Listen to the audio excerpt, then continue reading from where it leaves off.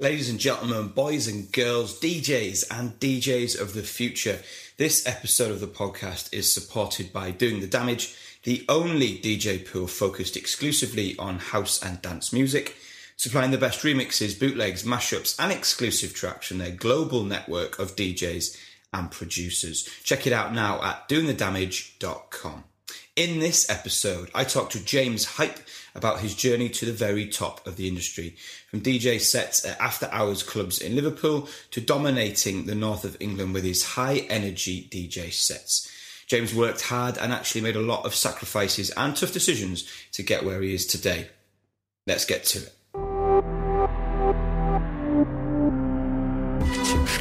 Felix Leiter's in the house. The podcast about DJs, what they do and who they are. Okay, we are live in James Hype's very nice studio in the leafy suburbs of North London. Good to see you, mate. How are you? Very well, mate. Thank you. Yeah. So we're going to start this podcast the way we start all of them, which sometimes throws people. I want you to go back to just your first memories of music. Like, where were you hearing music? Was it your parents playing it in the house? Was it in the car? Like, way before anything else. Just what's your first memories of music and what was it? Definitely from my mum, because my dad doesn't really do music. Like, he's more of a passive music listener than an active music listener. Okay. But yeah, my mum always played, like, I don't know what the generic term would be, but kind of soul and Motown type music. And if I take a guess, was your mum from the North West? Yeah. Right, yeah. Yeah, so she always played kind of soul and Motown type music, and I don't know, I just I think I would hear certain things and then kind of get obsessed over specific tunes, and then maybe get bought the CD for Christmas and stuff like that. And that comes on to the next one, which is like, what's your first memory of buying music? And like, yeah, what was the first thing you bought and what format was it? I'm not sure, man. I used to get bought CDs. Okay. Like, for birthdays and Christmas, as I just said. I remember, but it was mad back then because it was like, it was all album based world. Like, no one bought CD singles. I don't even know if they really sold. So were you getting like the Now things, like the compilation ones, or were you getting albums from artists? No, both. Bit of both. Both. I think everyone got the Now albums, didn't they? Yeah. I remember they were always really exciting because you'd have tunes that you'd never heard on them. Yeah. And whenever you get to like track 18 to 20, that's always the dance record. Yeah. I remember, like... Is that still the same now? Oh, I actually don't know, to be honest, because music's changed. I love it if Modern Friends was track 18. I'm like, now 142, whatever we're up to. Yeah. Oh, I've got it. Well, you've got the kind of Now we've got on? Yes! If your record gets on a Now CD, mate, you buy the Now CD. Of course you do. I remember. So I mean, I've not had nowhere near the same success as you with music, but I remember the first time that a track of mine was on a CD which was purchasable in the shops, and it was like a Head Candy Beach House compilation or something. I was so buzzing. Yeah, man, it was amazing. Without a doubt. Because especially when we live in the digital realm, it can often Are they still feel... wrapped up? Yeah. Oh, nice. When we live in the digital realm, I think it can feel like... So what track... I want to know what track number we are. No, I'm number 1, CD 1 number 3 on the annual. Yeah, that's the annual's the important one. Number 1, CD 1. So in fairness, right, we've already... Look at this, right? So here we go. I love this point. So we've already seen a change, right? This is now... That's what Icon Music 98, right? It'd be great if you're on the 100. Anyway, 98, right? But look at this. So what you just said there, you remember all the dance tracks are at the bottom, right? Yeah. So on CD 2, Marshmallows track 1. Yeah. Avicii's track 2. Wow. James Hype's track 3. Yeah. The bottom 3 on CD 2, Liam Gallagher, who's mate. I don't remember him releasing any music last year. The Killers and Rag and Bowman. So stuff has totally flipped that's from like taste, though, isn't it? From what we grew up as kids. Yeah. Okay, cool. So you were getting all those CDs. Oh yeah.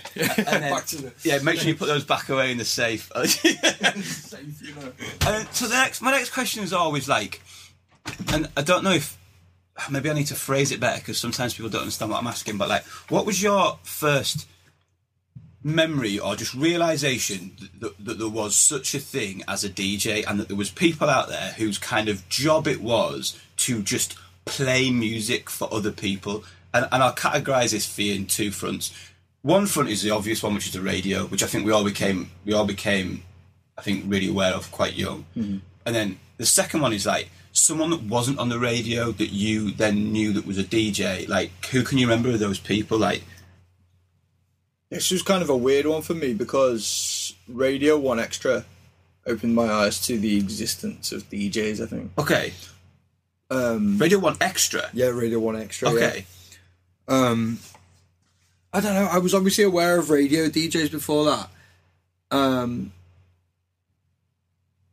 It's hard to put it all in a timeline. I don't mind so much like dates, but just like... I'm not sure kind of what was first. Okay.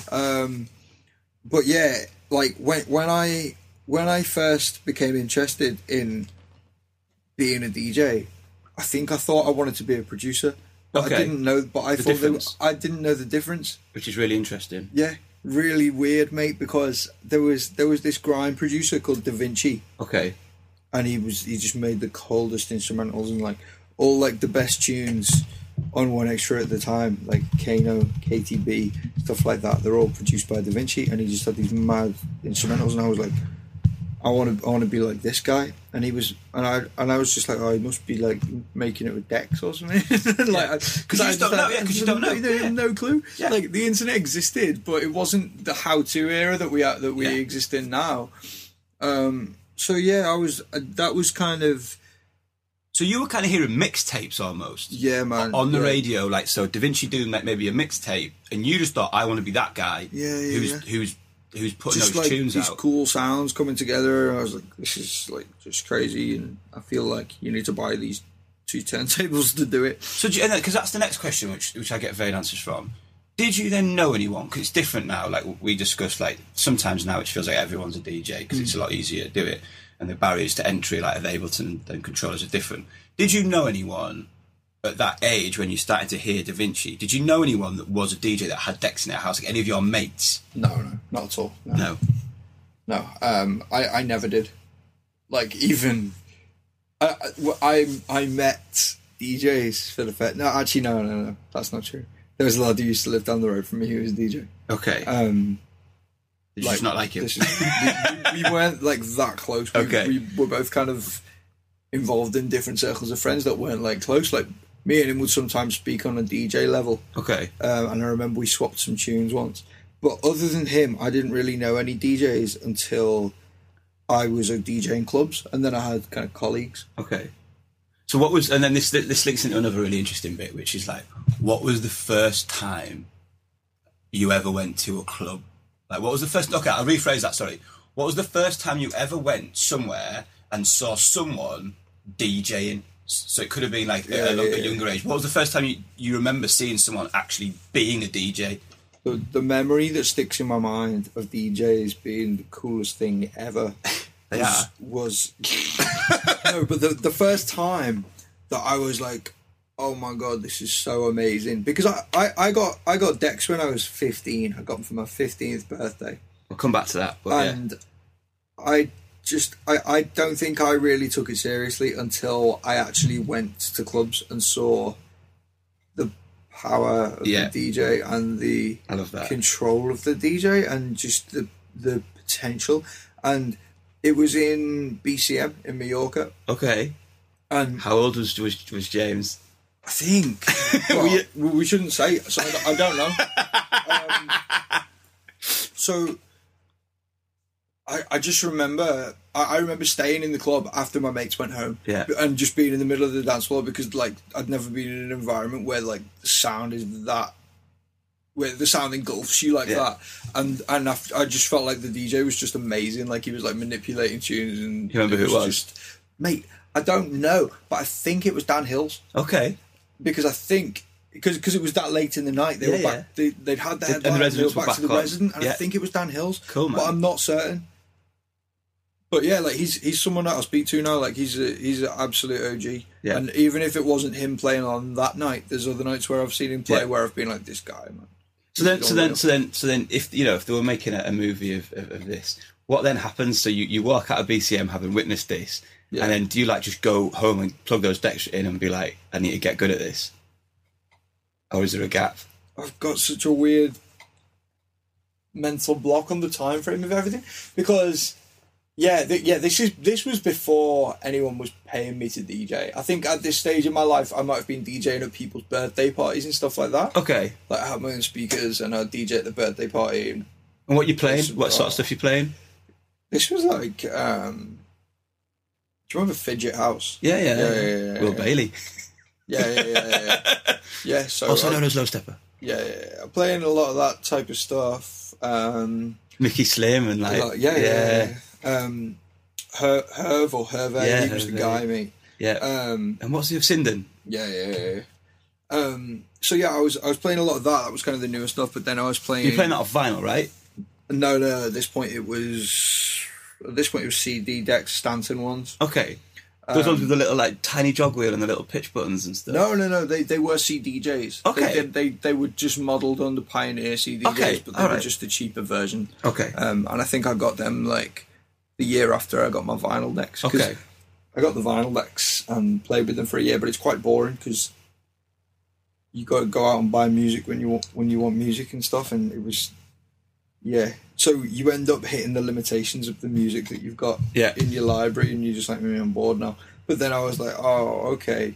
You get these CD decks, then you can burn like because at this point I was heavily involved in LimeWire, and like any other site where you can download music. Yeah. So I was like, oh my god, imagine you could any get track CDs and put MP3s onto your CDs. So yeah, I got these Stanton CDJs that were they were fairly expensive, like for me being a 16-year-old, but they were much cheaper than the Pioneer ones. Yeah. And to be fair, what's also interesting is like it's come up on other podcasts is like that difference between like belt drive turntables and direct drive turntables is huge. Yeah. But the difference between Pioneer CDJs and like Denon or like Stanton is not as much. Like it's still technically, I mean, you know, it's still basically it's still basically playing the music. Yeah. And for people that like don't know, I've never touched decks. The difference between direct drive and like belt drive is as soon as you just try and manipulate the record in any way, shape or form, belt drive just falls apart, and you just can't do it. Whereas the CD thing is it's less of a huge gulp in between the two. True. Get and the cheaper also, ones. if you've never used Pioneer CDJs, then there's nothing wrong with the Stanton No, CDJs. absolutely not. Yeah. And I imagine you weren't quite doing some of the tricks that you're doing now. Cool. So you're doing birthdays and stuff, right? Yeah. That's and then so do you remember the first time you got a gig in like a bar or a club? Yeah, man. Yeah. The first bar I ever worked in was like tiny, and I was handing out CDs. So this was when I'd turned 18. Okay. And I was like, okay, now I'm 18. I can work in a bar or a club. So I was handing out CDs to the owners of these bars in like small local town. Can we dig into that for 1 second, right? Yeah. Because this whole mix thing is like super interesting, right? So you recorded a mix of you DJing on your Denons or on your vinyl or a bit of both? No, it wouldn't have been vinyl. So, as soon as I got the option of the CDs and vinyl would go on the decks and gone. Right. Yeah. So you I think I sold them. So you've recorded you doing a mix on your CDs, right? Can you remember that mix? Like, did you do it in the one take? Did it take you loads of times to do it? Like, how did you record it? Because at that time, were you like recording it live on your computer, or was it onto like, how were you even recording that mix? I would have been recording it through a mini jack into a PC. Cool. I'm not certain, but I think so. Like a tower PC, because they always had a mini jack input. The little yellow one, wasn't it, or something? Yeah. So I would have got the phono to mini jack and gone out of the back of the mixer into the PC, into like Audacity or something like that. Yeah, and then recorded it. And like, did you used to do it like 25 times because you got like a mix wrong? I don't think I did. I don't remember. You just nailed it, James. Nailed it first take, bounced it out, burnt the CD, got his gigs. That's it, kids. Right, podcast over. I don't remember like tearing my hair out trying to get anything perfect. Okay. Like, I don't think I was trying to do anything that was especially difficult. So it was just like as long as you get the beats in time. I wasn't. Would it still have been like a fidget house kind of thing at this time, do you think? Was it still a bit Hervé and Sinden? And it was all a bit of that, and then a bit of kind of defected stuff. I think at this point I'd probably discovered Beatport, so there was... And once you discover Beatport, well, back in... What year would this have been? The LimeWire days. So this is 11 years ago. So 11 years ago, when you discovered Beatport, it was like the maddest rabbit hole because... Yeah. You'd never heard any of these tunes before, so you'd find one and it'd be like, hey, what about this one? Yeah. And then you're like, yeah, this is sick as well. And then before you know it, you've downloaded loads and loads. So I ended up just downloading loads of, I think it was mostly like Defected and Strictly Rhythm type stuff. Yeah. And yeah, that would have all been, but some classics as well, because when I ended up on Beatport, I ended up hearing things. I've been like, oh, I know this. I've heard this before. Yeah. And I wouldn't have been able to tell you where I'd heard it before, but I'd be like, oh, okay, yeah, this is familiar, so I'll download this one now. Because so much of this stuff as well, like, it comes to like when you start talking to people about podcasts and stuff, and like technology's changed so much. So before Shazam, like, how did you, like, you're in a club or a bar, unless you asked the DJ. You didn't know what that. Even have told you. You didn't even know what that track was, and you had no way of finding it out. Like, so the only way that you could hear that track again was by going back to the same club or the same bar the next week, because you might hear it again. Yeah. So yeah, it's mad. But so okay, so you're handing out your CDs, and then how do you get this first gig? How does someone get interested in you? I don't remember the conversation, but I think he might have actually asked me questions on the spot. Okay. Because I don't think it was a phone call. So I think I was handing out the CDs, and in this one bar, the owner was there, and the owner was a DJ. Right. Okay. And like, I still speak to him. Who is it? He's called Dave Burns. Okay. And yeah, he used to be the resident in Rescues in Zante. Okay. Which is a really big club. It's like the biggest club in Zante. And he decided one year when he came over from Zante, he had loads of money from his summer in Zante. Yeah. And he was like, oh, I'm going to buy a bar. Okay. And yeah, and that was the bar where I did my first ever. Was that in Liverpool? No, it's in Hoylake.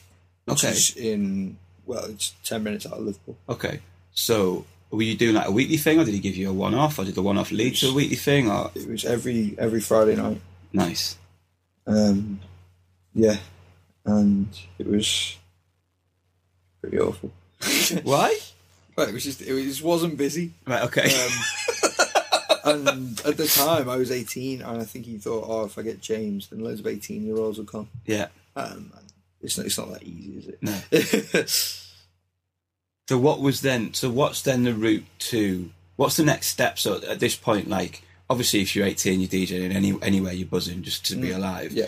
But then what's the next step? What's the next thing that kind of like just moved things on a bit, or what's the next door that opened, or like what happened next to make you kind of keep going, keep grasping things? Well, at this point, I was a terrible DJ still. Okay. So playing every week, Gets you for better. starters, yeah, that was for like 4 or 5 hours. Yeah. So yeah, that in itself would have made me better, and then made me more confident. And then I ended up handing out CDs in the exact same fashion in Liverpool. And I think that's, just to stop you there for like a second, I think that is like an amazing point that no one's raised yet to me on this podcast. But I think you're so right, because I know people, and you talk to the people about DJing at home, practicing and stuff, but there's absolutely nothing better than being in front of someone, even if it's just 2 people stood behind the bar and maybe the owner, and having to do it for 4 or 5 hours to get you better. Yeah. You know what I mean? And comes up time and time again, it's like, how do you get gigs? And, you know, the best way to get gigs is to have a gig. Oh, You know what I mean? Like, 100%. and even if that, and I've said it to kids for years who've asked me, it's like, find a bar or a club that you like, or a bar in this sense, and just find a night they don't have a DJ on, and just tell them you'll come and do it for free. Yeah. Just say you'll come down every Tuesday and you'll play from 6 till 1 or whatever, and just do that. And if you do that, as soon as the guy who doesn't normally on a Thursday is off, they'll ask you or whatever. 100%. But you'll get, sorry to interrupt, but you make such an amazing point, which is standing in a bar like that with people around you, DJing for 5-6 hours at a time. That's what gets you better, man. That gets you so much better so quickly. Sorry, so you've got a little bit better, and now your confidence is rising a little bit. So you think, get myself into Liverpool, more CDs, and then what happened? And then same thing again. Handing out CDs in clubs in Liverpool.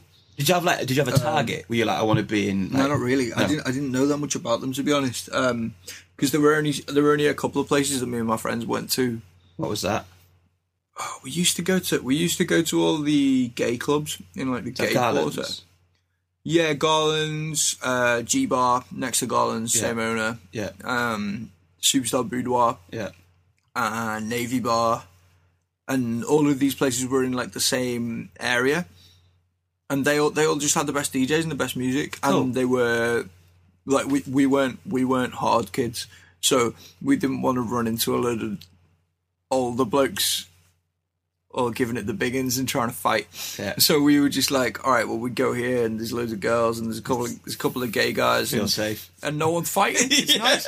So me and my mates, we always ended up going out to those type of clubs. So I didn't know much about many other clubs. So I just kind of handed CDs to anyone I could find. Yeah. And ended up working in this. I ended up getting a phone call off the owner of the club, and he said, and this particular club, it was an after hours club, and it's open 7 nights a week. And he asked me to come in. Liverpool, what a city! Liverpool's unreal, mate. What a city!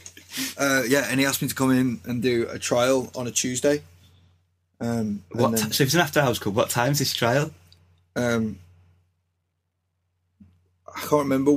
I did like 1 hour on someone else's night on my trial, and I still know the guy whose night it was. It's called Smiler.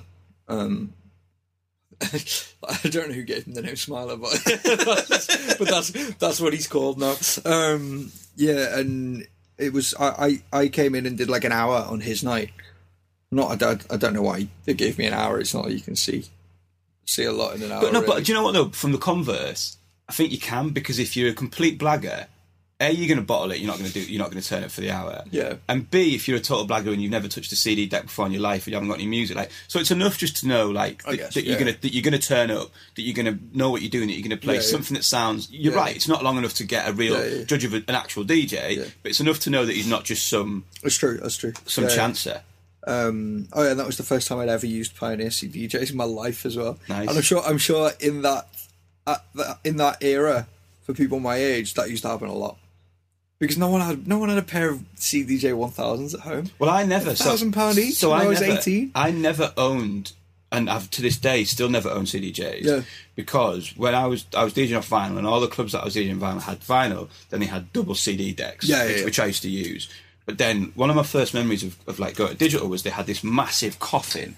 Like, it had 4 CDJ 1000s on the bottom side of the coffin, and on the top it had 4 turntables. Mad. So I'd be like DJing like I've never seen these before, I've never touched them. Really? But I was playing my vinyl records, and I was like, then I'd try and go like one vinyl to one CD, and then like you said, kind of once you get to that point where you're like, I'm actually quite good on these. I was like, I can stop carrying 3 bags of vinyl to the club anymore and just carry 1 bag of CDs. But yeah, like you make a good point. I don't think anyone's bought. No 15-year-old's got a pair of. The guy who lived down my road, who was a DJ when I was 18, he had CDJ 800s. Okay, they were still very expensive. Yeah. But they were still way out of my price range. Yeah. But he did quite a few kids had them. But yeah, was he a rich kid or something like? Or did he sell drugs? They're the 2 ways that you get. He didn't sell drugs. He wasn't a rich kid, but he didn't sell drugs. So you've had your house trial, right? And obviously that guy. It went alright. Well, it didn't. It was awful. I was bricking it the whole time. I'd never used CDJs before in my life, so I'm just like frantically trying to figure out. Like, basically, the only button I know is play. Yeah. So I'm like, okay, as long as, but I know that I can kind of wheel it back and then just release it at the right time. So do you have a memory between? Because for anyone again who doesn't know, and most people will, there's 2 modes on CDJs, right? Yeah. There's CDJ and vinyl? Yeah. Is that what you're talking about? Yeah, the 2 modes, right? Now, you wouldn't have had 2 modes on your... no, they were... I don't think they had vinyl mode, the ones that I had. So they had the one where when you press Q and it skips and it sounds like it's... Right. Yeah. They were like that. That was like the conventional CDJ So you just mode. had to work out how to get it in that mode, then you were all right. Yeah, exactly that. Because I've only ever used CDJs on vinyl. Yeah. Only ever, because that's the way that I understand them. Well, I only started using vinyl mode when I think I saw somebody else doing like vinyl breaks and stuff like that, and I was like, oh, I'm missing out here. That's cool. Yeah. But when I initially started using them, it was on CDJ mode because that's all I understood. But you just had to get it into that mode, then you were fine. Yeah. And then what happened after the trial? Like, what did Smiler give you the thumbs up? Yeah. Smiler was a great guy, man. He was happy. It wasn't down to him. It was down to the boss. The boss was one of them very like micromanaging type people. Yeah. He owned just that one club at the time. Okay. And he was just there every hour of every day. And so he was probably a good first boss to have as a DJ because he didn't let anything slide. Do you know what I mean? Yeah. And yeah, like the first shift I did.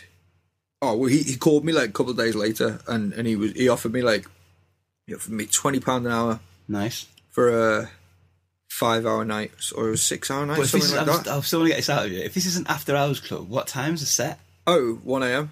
So 1 till 6. Okay. 1 till everyone leaves, really. Right, okay. Because they have a 24-hour license, but in general they'll be open till 6 and sometimes 7. Okay. And sometimes, like on the weekend, they were open till like 8 or 9. So you start doing this? Yeah. On a weekly basis? Every Tuesday. Okay. Was it called anything? Like, was it the club? Or the night? Night? Did you like? Was it branded as your night, or was No. Right, okay. No. Did you have a name on the poster or anything at this point? I didn't even have a name at this point. Right, okay. My name was my government name at this point. Yeah. Government name. The government named you, son. I did get my name on the poster after a couple of months of like being there, but it didn't mean anything. And was that James Hype, or does that come later? No, James Hype came a long time later. Right, okay. And I did the first Tuesday night, and I had never DJ'd for that long before. Well, I think maybe I had, but the pressure that I was putting on myself and the pressure that I felt, just because this was like the biggest opportunity in my career, and I was so nervous just trying not to repeat songs, and I just didn't have enough. It didn't have enough music, mate. Which is right again, like so. This is really interesting. Another point that you've just raised, right? Which I still to this day live and die by. Was you only play a record once in your set, and someone told me this. Like, I think the first guy that I ever worked for who owned the club and he DJ'd, and he was like, you only ever play one song once, so you've got to get the best time in the night to play that song, or you've got to use it at the right time. Yeah. And I don't know. I guess it's maybe maybe it's different now. I don't know, but it feels like one of those unwritten DJ rules that DJs try not to play the same record more than once. I think the rule can be broken, but it depends where you're playing. Yeah, because in a bar where you've got a big turnover, exactly. Like there are venues that I've played in Liverpool where they don't charge people to get in. There's 20 other clubs next door, and the people just cycle in and out. Yeah, and that's fair. And you would actually be doing a shit job if you didn't repeat tunes. Okay, because the turnaround of people is so fast. I guess I was talking about a club thing when it's like no. I'm not disagreeing with what you're saying at all. But I get that in a bar, the bar churn thing where you've got to keep like you're getting a whole new load of people every hour, so your set can almost like go around a little bit. Yeah. It's not a fun gig to have, to be honest. It's actually I did a bar this weekend for the first time in like I don't know, like maybe 10 years. I've just been doing like exclusive like club shows and like academy gigs and stuff for years and years and years. And it's like, it's a very different skill, like, because, you know, you're in an even more, like, elevated place now, which is people are actually coming to see you in that club, right? Yeah. Whereas I'm more like, I'm in the club, but I'm either the resident or I'm a support guy. Yeah. But I know that if someone's coming to digital, and, like, you know, Complete Crowd supporting you, I know that they're not really going to leave. Like, with, you know, barring some huge horrendousness, they've paid to come in. Yeah. They want to see the person who's on after me. Yeah. And I have to obviously be respectful for the person who's on after me. But I'm not trying to keep them. They're not like, I'll have a little look in this. I'll have a little look in this club. Yeah. No, it's all right. I'll go to the next one. Whereas a bar set is like, oh mate, it's a retention set. Totally a retention thing, and also it's a bar spend thing. So the gig that I did this weekend was from a mate who's got a place. And I had a night off, and he just went, and I went, oh, I'd love to come and play. And he was like, yeah, cool. And he messaged me, and he was like, mate, the bar spend was up like £500 on the same week last week. And I was like, well, that's what a good DJ does. Like joking. And he was like, no, mate, that is totally it. Because last week there's no DJ, and we haven't had a DJ in that room for ages. Yeah. And he was like, that's half the reason I wanted to get you in, was to just experiment to see what it. But like that word you use is like really important, which is like retention. And like I think one of the things in a bar set, which is sometimes different to a club set. Is like in a bar set, because some bars have dance floors, some bars don't. But like sometimes, like what I love in a bar set is someone goes, you put a tune on, someone goes, "Oh, I haven't heard this in ages." What a tune! Whereas like, I know it happens in clubs, but people are kind of expecting what's going to come in a club to a certain extent. You're right. No, you're right. But in a bar, I think you're trying to get, and that's how someone goes. At that point where someone's going to go, "Let's go to the next bar," they go, "Nah, mate. Like we're staying here. Because this is wicked." As long as it's not full of 18-year-olds who only want the top, the Spotify. They just want the top 3 tracks on now 97. So you're doing the after hours party, and you kind of like, and you're obviously enjoying that. Again, so it's the same question again. What's the next step? Like, what happens after that? I just carried on doing it. I was terrible, but I got better slowly. It's really refreshing to hear someone just say that, man. Do you know what I mean? Like, it was awful. It was so bad. Like I can't believe he paid me, literally. Oh, and also the money was ridiculous as well. When I was 18, living with my mum and dad. Yeah. So £20 an hour. And like before this, I was doing like part-time jobs. I was still doing part-time jobs at this point. Yeah. Like I worked in Marks and Spencer. Okay. Yeah. Yusef used to work at Littlewoods. Yeah. That's a throwback, isn't it? So yeah, I went to Marks and Spencer, and they paid me like £5.20 an hour or something, and you got to pay tax on that as well. And it's like, what's the point when you realise you're getting £20 an hour? Are you saying that this club owner just should give you cash at the end of the night, James? Is that what you're saying? Yeah. There's nothing wrong with that. Yeah. It's just it happens now. You just got to pay tax on it afterwards. Cost. Yeah, so I as soon as I realised that you could actually make like actual money from this, then I kind of, I never knew what DJs got paid. I never knew what DJs got paid until the guy offered me £20 an hour. I wasn't going to go back to him and say like, no, it needs to be 30. I was like, £20? Like, that's what I learned in a 4-hour shift at this place. Like, so so it was £100 on a Tuesday night, and then within a couple of months, like I'd actually started to kind of up my game and actually play the music that the people wanted to hear in this club, because I just started to learn about people. Yeah, reading the crowd. Because when you first DJ, you know how to play the tunes that you like in a way that you think is good, but as soon as you actually play to people, then you learn how to play in a way that those people will like.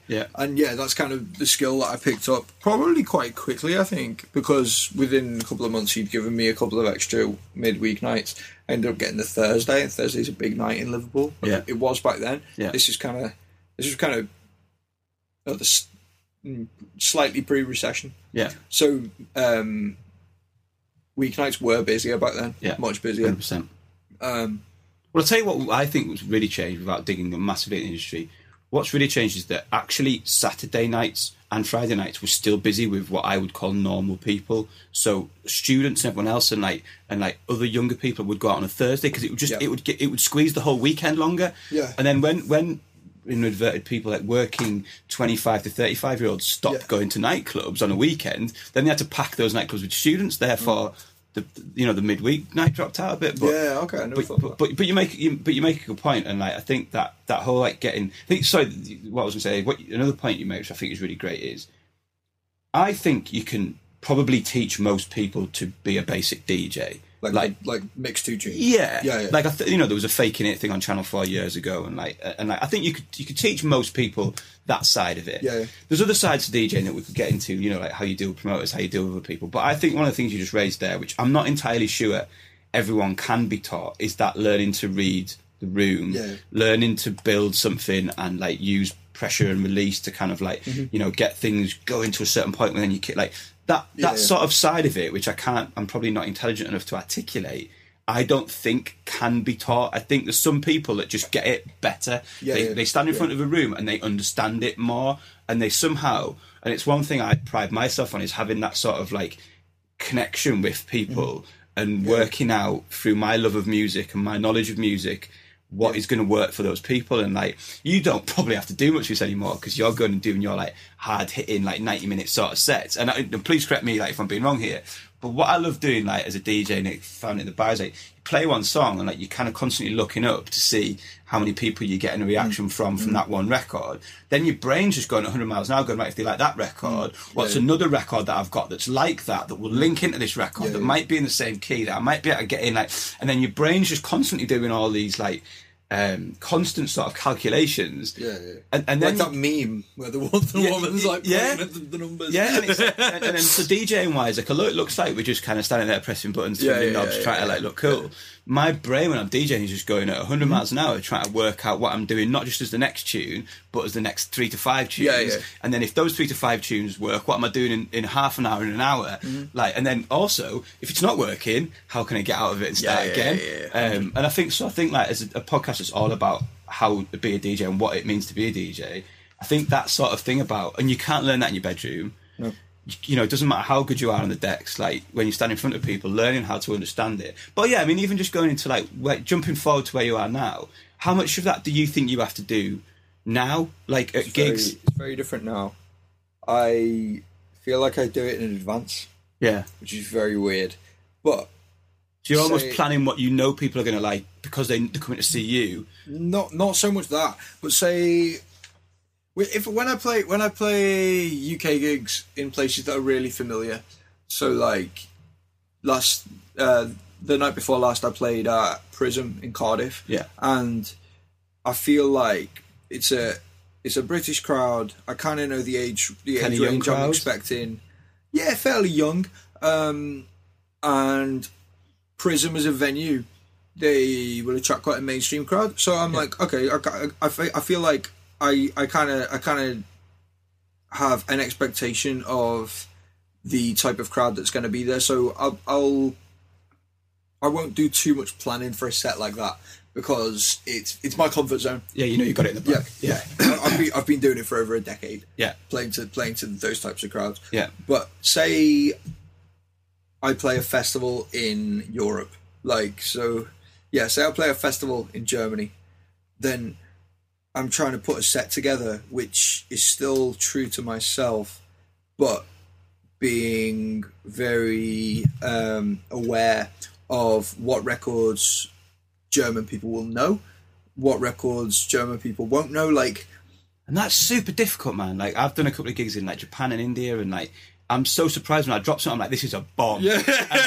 and I'm almost building up to that moment. I'm like, this is going to be it. This is going to be like the hands in the air camera moment. And then I just see a load of blank faces. Yeah. And then sometimes I'm playing like what I think is like, I'm kind of building up to it. And then it just goes mental over this record I'm like, oh, that didn't think that was going to get that response. But like, it's super interesting. Yeah. So it's kind of a lot of pre-work. So I'll put like a record box crate together of. And I'll just eliminate things like, say, like Tom Zanetti. Yeah. Because you play Tom Zanetti in Yorkshire, shut down the club. Play Tom Zanetti Dusseldorf. in Dusseldorf. That's not a thing, mate. Sorry, what? So, yeah. I still love the quote, eliminate Tom Zanetti. That's the funny. No, I love Tom Zanetti. And I love his tunes. Yeah. But they're very UK-centric. Yeah. And, like, no one outside of the UK will respond to a Tom Zanetti tune when you play it, in my experience. Yeah. No, I get that. And pretty much any kind of UK rap, to be honest, they don't. Yeah. It doesn't travel. You got to go more international, haven't you? Yeah, and just more when I play Europe, which is the main place where in fact, yeah, I've played America a couple of times, but mostly Europe. Like I had a top 20 record in Germany and a top 10 record in Belgium, so I play Europe like quite a bit. How does it differ? Like, we've jumped totally, don't we? We'll go back. So how does it differ? So you just described, and I think most people in the UK will understand what you mean when you say a Saturday or a Friday night in a Prism in Cardiff, right? Yeah. Which is going to be very similar to a Saturday night in a Prism in any one of the major UK cities. People have got an idea what that's about, especially if you're there, what that's going to be about. How does it go down if you go to like how does it compare to a gig in Belgium on a Saturday night? I think I've played in Belgium. All right, sorry. Okay, but one of those European gigs, not a festival, but like a club. Like in a club. Yeah. The clubs are so different, mate. Like, British clubs are only like British clubs. We don't... The British club model is very, very strange compared to the rest of the world. Because the rest of the world, well, I'm speaking from what I've seen with my eyes, and I'm not speaking from any sort of fact, but what I've experienced playing in clubs around Europe and America, everywhere has this American club model, apart from the UK. Do you mean like the bottle service, table service kind of thing? Bottle service, table service, with a big, huge DJ box, stage, huge LEDs, and the clubs are expensive, mate. Like, everywhere around the world, if you go to a club, you're paying a lot of money. You're paying a lot of money per drink. You're paying a lot of money to get in. The people are dressed up nice. The club sells all the tables. They pay loads of money to have a big DJ on, and they've got an amazing sound system, amazing lighting, LED walls, and stuff like that. And I just feel like clubbing is a luxury experience. Okay. And I feel like at some point in the UK, and I'm not saying this is a bad thing, because I think in some ways it's a great thing, but it's at some point in the UK, we got into this like £1 drinks phase, and clubs just... There are so many types of clubs in the UK, but none of them follow this model that I see so often around the world. Like, obviously you have underground clubs in the UK, there's loads of underground clubs where people go specifically for music, and they probably drink less alcohol and take more other substances. Yeah. And then you've got lots of like kind of Weatherspoons type venues where people will go or Yates's bar, where people will go and they'll drink and they'll dance, but it's not a nightclub. And I think we have a lot of those kind of models in the UK, and even like a Prism, while they have the VIP tables and stuff, it's not as based around that as the European. They still want to put more people in the middle of it. They still want to put mass into the middle of the floor rather than luxury around the side. Yeah. And I think it's I've been thinking about this stuff for a long time. And it's kind of, I think there's also like a bit of synergy with football. Like, I think clubbing in the UK is a working class thing, like in the way that football was a working class thing. Right. Then all this money's coming into it, and obviously, like, you know, obviously the VIP ways that, you know, I mean, look at the different, you know, we're sat not too far from Highbury and the New Emirates and stuff.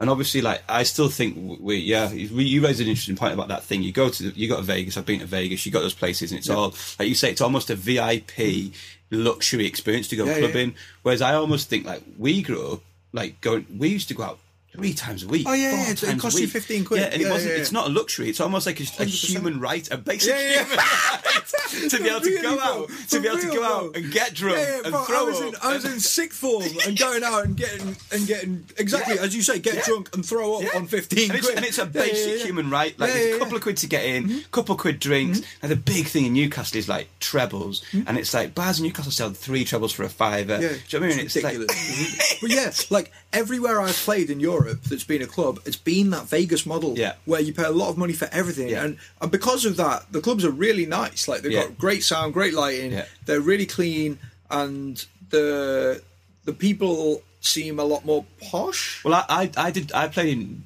the only thing I've got that I can probably compare a little bit is I played in Munich a couple of years ago, and I couldn't believe how sober the people were that were in the club. 100%. I couldn't believe how clean and like well dressed they all appeared to be.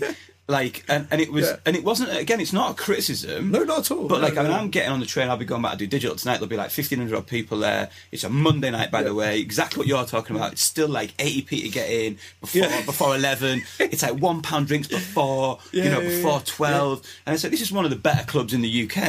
And it'll be rammed tonight, full of like, you know, just kids getting, you know, having a really lovely time. And like you say, and they're all like college kids, sixth formers, uni kids. Like, you know, it's a very different mod on the weekend. And I'm sure the guys who are in the club won't listen to this, but would have a go at me if I didn't point out that, you know, Sven Vath's there next Saturday, and that would be 35 quid a ticket, and people will appear very different. But again, you know, digital, it's not bottle service. There's no, I mean, we tried to build, I don't know if you've ever seen it, we tried to build a VIP balcony, right? It's literally at the back of the club. You can't see the DJ booth. You can't even see the main dance floor. So, like, why? It doesn't make sense. No one can see you. No one can see that you're in there. So what's the point of it? It's like, whereas, like, you know, you touched on BCM. like the VIP bit in BCM is amazing. It's like it's up behind the DJ booth, so you're looking down at James Hype, Axwell, PBH, whoever's playing. You can see the entire room. You can see all the Eastern European dancers on the scaffolding and stuff. That's a VIP area, and everyone can see you in there. Like, okay, let's skip back then. So. All the way back. How we got to this? Well, no, but all the way back to Tuesday nights, right? Yeah. Then what's the next step? So you're getting better. Yeah. Tuesday night, Wednesday night. Tuesday night, you feel like a millionaire because you're living at home and getting paid £100 a week. I know, I remember that feeling so well. So much going out money. and buying like a Stone Island jacket because I was just like rinsing money on clothes. And then, so what's the next step? What's the kind of, at this point, are you going, right, this is what I'm going to do, this is what I'm going to be a DJ? Or are you still just kind of playing records and just being a kid and not knowing what's going on? Or at this point, are you starting to kind of focus in a little bit? There was no career plan. It wasn't like that. I was still very much like an outsider to the Liverpool scene because I only played in this one nightclub. It wasn't a particularly cool nightclub. It was because it was an after-hours club. It's just one of those places where loads of people will end up going there. It's a drinking den, but no one's proud of it. Yeah, exactly. Yeah. We all love them, really. It wasn't like a music place, so therefore it wasn't particularly credible to be the DJ there. Although to me at the time it was amazing. Of course. So yeah, I was doing the Thursday night, and that was the first night where I'd ever had a packed nightclub. And then I just and around this time, me and my best friend at the time, we were running under 18s nights. So that's super interesting. So you started your own thing. This is a real, this is a real through fair of everyone. So you decided to start your own thing. Yeah. So you start an under 18 night. Where is it? This isn't in Liverpool. This is in Wirral. And did you come up with the name? What was the name? At first, it was called Into Clubbing, IN2. Is that like the people who own all this, they go into like the Metro Centre now in Newcastle? No, they spell it TU, don't they? Anyway, at this point, I had no idea about Into who owned the Metro Centre in Newcastle. You didn't get a cease and desist. Anyway, no, we didn't. No. But you started under 18s. Are you DJing on it? Yeah. And your mates promoting it. Well, we were both. Bit of both. He didn't DJ, but all the business was done collectively. I'm terrible at business, so I don't do that anymore. Yeah. I just spend and don't think about. Yeah. Yeah, I'm bad at cutting costs. So I'm. So was this massive, this under 18s night? It was like it got huge, and then the police shut it down. Nice. Because we were just too young to be responsible. To be honest, it got monstrous. When you say tell me a little bit about, just explain the monstrous bit. What happened? Well, how big or like? Well, we're talking a venue that holds 300, 400 people, and there being 700 people outside. Do you know what I mean? Right. And then you have issues with the police because it's in quite a small town, and it costs them money. It costs the police money because they have to find extra people and pay them to work. Yeah. So. Yeah, we ended up having all these meetings with the police, and the police just made it very hard for us to continue in the end. Okay. But did that get your name on the map more? No. Okay, all right. Not at all. But during those under 18s nights was when I first learned to use a microphone. Okay. Which is another big part of it. It's a huge thing. It's a huge part of your sets now. I've never used a microphone until these under 18s nights, and when I was doing these, it was I cared so much about the people having a good time. I feel like this is when I became a much better DJ because I was all of a sudden in the eyes of the promoter and the club owner. Yeah. And so that for me kind of transformed me from at this point probably an alright DJ into a much better DJ. So I was able to use the microphone, and I was able to I was just putting myself in the heads of the people, trying to make them have the best night of their lives. Well, that for me then is the hat trick that you've just scored. That is the third best point that you've made and has been made on this podcast so far, is how much of a shit you give and I give about the people in front of me having the best possible time they can have. And you just said there, one thing again I used to say to people all the time is I'll be sitting in my head just thinking, even tonight when I'm DJing, I'll be going, what is the next record that if I play now I would just lose my fucking shit too if I was on that dance floor. And so trying to transform myself into the minds of those people, going, how can this get better? And that's an amazing point, man. Yeah. So from doing the under 18s nights, we did it successfully for about 6 months. Okay. I took what I'd learned, took it back to the club where I was playing in Liverpool, and started using the mic in the club, started like just venturing away from the conventional music that the DJs were all playing. Because at this point I was just playing what all the other guys were playing. I was like, oh, that guy played that tune, I quite like that. The people seem to dance to it. I'm going to download that and play that. More just joining the dots together and doing what you thought was right. So from what I'd learned from playing to the under-18s nights, I bought a wireless mic, started taking it to the club. This club didn't even have a mic. No one used a mic in there. Liverpool is a very house music city, it always has been. Yeah. And Cream. For that reason, most of the clubs, the DJs just don't use a microphone. Yeah. So I just kind of evolved the whole thing, just started incorporating. So did the owner, who you said was like quite a micromanager guy, was he all right about it? Was he funny at first, but he saw the results you got, or what? How did that go, or did it just? Knowing him, I don't remember there being any sort of drama. Okay. But knowing him, he's all, his opinions are all based on results. So if I shall put your hands in the air and everyone put their hands in the air, he'll be over the moon. Yeah. Yeah, and if it's busy and the bar spend's doing well and the door's doing well, and I wouldn't have done it if it wasn't going to work anyway. Yeah, like I wouldn't have said put your hands in the air. There's 10 people in there. Yeah. So I don't think there was ever any like failure when I took the microphone into the clubs. Another really good point though, again, like you make there, is that you bought the microphone. Like I remember the first club that I was doing years and years ago. It was like didn't have a strobe, so I bought a strobe. Serious? Do you know what I mean? And just and you know, and then I would take it away every night when I was so I wouldn't let the other DJs use it. I mean, like, I'd take the strobe in, like put it on the side of the DJ booth, had the controller. I'd use it end of the night, and that's coming over. But like, it's another point for people like in the industry is like bring something, do something different, like add something. What are you doing that the next guy isn't? Yeah, what are you doing that the next guy can't do? So Thursdays are smashing it. What happens next? The guy gets a new club. Okay. Gay club. Okay. Alongside all the gay clubs that I used to go to when I was younger. Well, like 2 years prior. Yeah. And this club that he's bought, it's like, it used to be a legendary club. Not legendary, Liverpool legendary. Yeah. Can't even remember what it's called anymore. It's already changed the name. It's been that name for so long. But I played in there on the first night that he had it, and I was dead nervous because I was like... Because you remembered what it had been. Mm-hmm. Yep. Like, I've been smashing it in this after-hours club that's not very cool.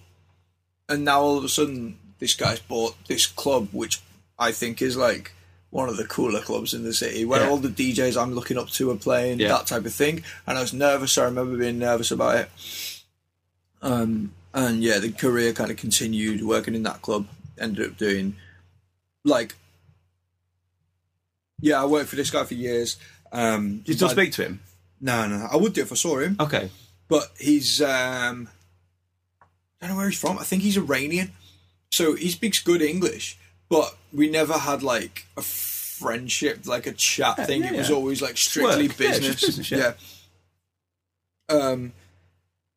So, by the end of my career working for him, I was doing Saturday night in both of his clubs simultaneously. So I was doing like... That's a big deal. Like, I was doing like the first 3 hours in the first club, and then the after hours club doing the last 3 hours. I was doing the Thursday night still in the after hours club. I think I was doing Friday. If this is pre-James Hype, was whatever you were DJing into then getting some traction though? Was it like were people kind of getting to know or not really?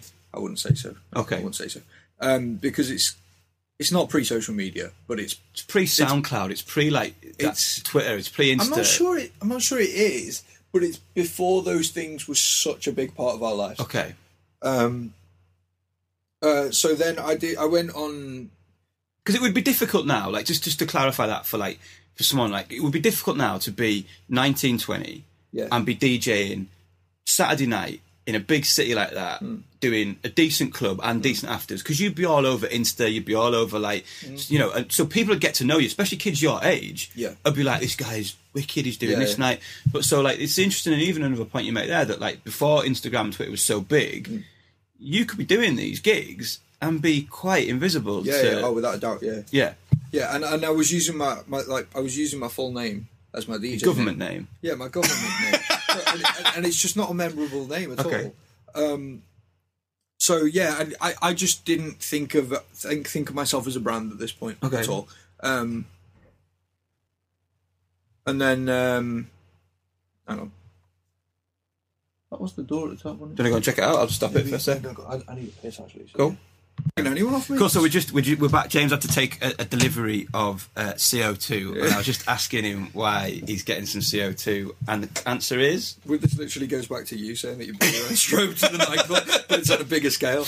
I've got a couple of events coming up for promoters that I work for regularly, and so some promoters, they just don't like spending a lot of money on production at the events. So I'll be playing on a huge stage with no CO2 sometimes, and dance music relies heavily on effects for it, and especially your kind of high impact shows. Yeah, so me and the team have got a CO2 gun, and nice. Yeah, and we take it. Would you take? Oh no, I'm just taking it to the next level here. Would you take anything else? Would you take? Because we can't take pyro, right? Because that's a health and safety kind of thing. If you were to get it all cleared in advance, do you know what you should get, mate? Right, I went to some NFL games like a few years ago. They have those T-shirt guns where they like. I know Jack Jones does that. Does he? Yeah. Right. I love those, man. It's because they fly them so high into like expensive, mate. Is it? it's T-shirts. I mean, I like T-shirts. It's merch, mate. Should be paying for that, mate. Yeah, exactly. Yeah. Right, cool. So you're smacking it out of the park on a Saturday. Then what next? So what next was Radio 1 ran a competition called Superstar DJs, and my mum told me about it. So this the one that Danny won? Yeah, I came third. Okay. Yeah, you didn't know that, did you? No, I didn't know. It's pre James Hype. Because it wasn't there someone else. Who? So Madam X. Who? Madam X. She does Rinse FM. Oh, right. She was in the competition as well. I don't remember any of the others. So did she come second? Yeah. You came third. Yeah. I'm going to do a podcast with Danny because the story about how he went from there to where he is now is kind of cool and interesting. When Danny Howard won that competition, I've literally just got goosebumps talking about it because it's so weird. When Danny Howard won that competition, I'm skipping a few steps here, but when he won that competition, he instantly stopped doing all of his resident DJ gigs, and I was given 3 of his weekly gigs. Really? Like me and Danny are so closely linked. It's ridiculous. That's mad. Yeah. I did this BBC Radio 1 competition. Well, I entered. You had to enter with a YouTube video saying why you're the best DJ, and I did this cheesiest video ever. We still got it? I don't think I have. Because I don't think I have, because it was a different YouTube account. Okay. So I'm not sure it'll still exist. Because I know there was another old thing I was looking for the other day that I couldn't find. Okay. So you had to do a YouTube video saying why you were the person who should win. Just really interesting that it didn't ask you to do anything to do with being a DJ to get on to get in. It's funny that, isn't it? You know what I mean? No, you didn't have to. They just wanted to know that you'd be a bit entertaining on the radio because it was Chris Miles, right? Yeah, mate. It was the Chris Miles breakfast show. It was the airtime from it was unreal. Yeah. Looking back, it was 7 days of BBC Radio 1. Wow. And you were on the radio, on the breakfast show, and on the drive time show for 7 days. But that's even more mad that you came third, but not as James Hype. I'm sure it helped you get to be James Hype. Yeah. Oh, it's even more mad. It didn't boost my. It didn't boost. It didn't boost a brand at the time. Yeah. It wasn't I got loads of followers. Yeah, from it taught you how to move on in the industry. It didn't teach me. It inspired me. Right. Because it made me see that there was such a bigger world. I met Calvin Harris in that week. I met Kizzy Sellout in that week, who was one of my idols at the time. I met Nero. I was just in Radio 1, hanging out in Radio 1. Literally, I was with all the Radio 1 presenters, and there were just mad, famous, and respected people just around the whole time, and that was what inspired me for everything that followed. Why? For real. I feel like I could talk to you about that alone for ages more, but I'm not gonna because there's other things I want to ask you, and it's more relevant to what I'm focused on here. Yeah. But I could just go off on a tangent there for ages. But I'll ask you one question, and you can choose how deeply you want to go into it or not. Yeah. Why do you think Danny Howard won? Oh, mate, I was 20 at the time. He was 26. Right. Okay. He was It was his. And he'd been smacking it in Blackpool and like. Mate, it was deserved. It was his. Right. Like he was the best man in the competition. Especially if you bear in mind that they were looking for a presenter. Not necessarily that saying that they were looking for a presenter, because I don't think that they knew. I think they spoke to Danny about it like after, because I used to speak to him quite a lot at that time. We were just mates anyway, and then we became more mates, and then like we drifted apart a bit. But like he told me what happened post him winning it. Yeah.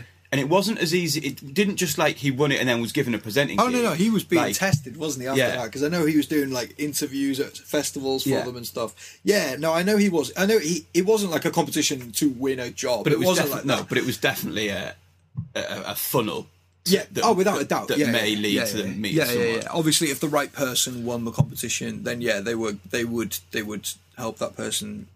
But like I said, I could talk about that for literally ages, but that would be here all day. But yeah, so you did that as an amazing experience. And how did that help you then? Inspired you? Then what you left Radio 1 thinking like, this is definitely now what I want to do. Yeah. Right. I left Radio 1 like knowing that that's what I wanted to do. Yeah. Not be a radio presenter. At one point, I did think I wanted to be a radio presenter, but it's not. No. And you technically are. Oh yeah, I am. Yeah.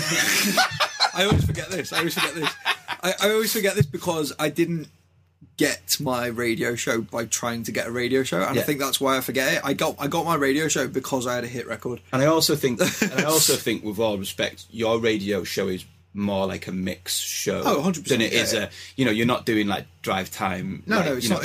I listen to it, it's great. You're not Chris Evans. No. Do you know what I mean? Like you're playing cutting edge music. Yeah, it's a music show. Yeah. And even in a more of a sense than I think gets played on Radio 1. Like I think you play stuff.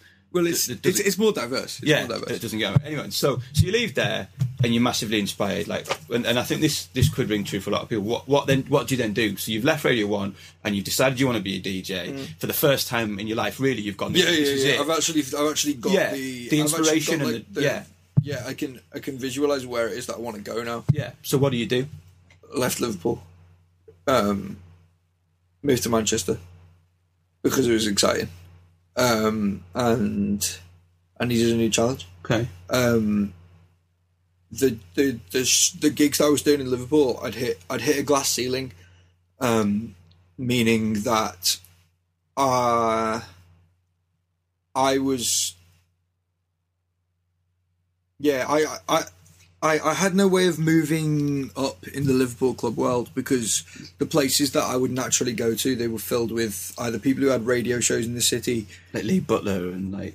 This is kind of post Lee Butler, like Anton Powers, Ian Longo, Dave Whelan at the time,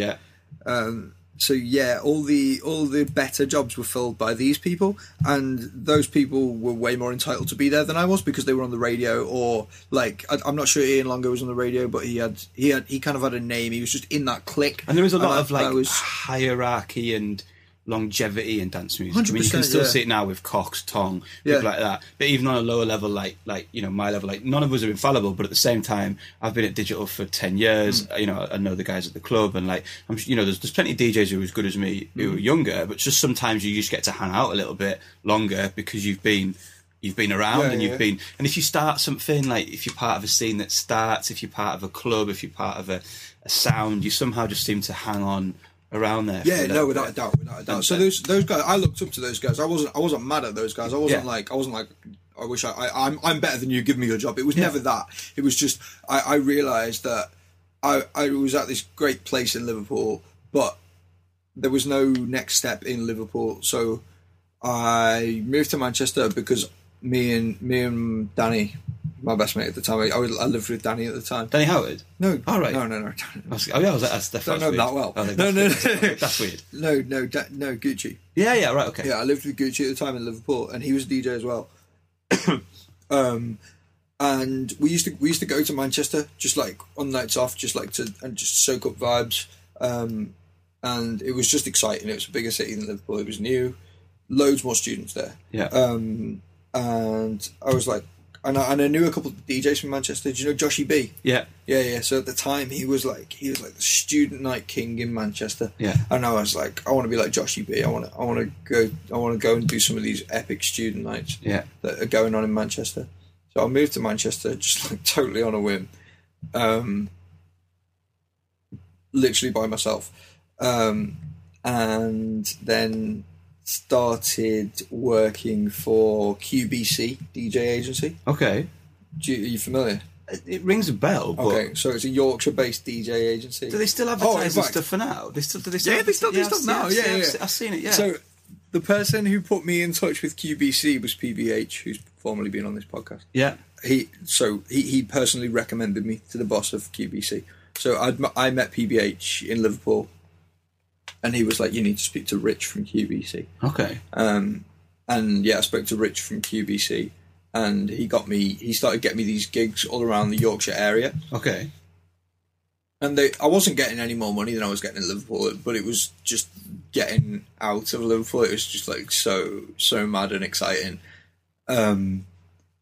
And yeah, I was all of a sudden like driving up and down the country, going to different places for And it gigs. kind of feels, I mean, again, you're on a different level now, but it kind of feels exciting going to different places. Oh, yeah. Different clubs, meeting different people. Yeah. It feels really, yeah. And also the confidence you get from it as well, knowing that this thing that I've been doing in this city, this also works in this city. But you're also learning new every time you put yourself in front of a new crowd, which you do more now than ever before. But every time you put yourself in front of a new crowd, you learn more. 100%. And that continues your growth and knowledge as a DJ, getting better and better to deal with every kind of situation. Yeah. So I was doing these agency gigs, mostly like cover and stuff. But so I was in like a different club every weekend around Yorkshire. And I just met so many like club managers during this period and stuff, and like I was dope compared to the people that I was covering for. Yeah, and it happened quite a lot where like I would turn up and like take someone's gig. Yeah, the guy would be like, "Look, do you want to come back next Saturday?" Yeah. So yeah, I did that for a while, and then kind of found some like really unique, special gigs, and stayed there for a bit longer. Cool. During this period, I started to pick up loads of student nights all around Sheffield, Leeds, Liverpool. What's the one in Sheffield called? What's the big company that used to run all the Sheffield parties? Is that it? Yeah. Yeah, it used to be Sheffield parties, and that was like a dream gig for me to do Thursdays. Where was it at? They used to have was it massive was Thursday. it a Gate Crasher 1 or was it? Oh, Embrace. Is that where it was? Yeah. I used to be the resident in Embrace on Wednesday at one point. Wow. Alongside Paul. Yeah. And I used to do Fridays there as well. But yeah, I just ended up all around the north, basically.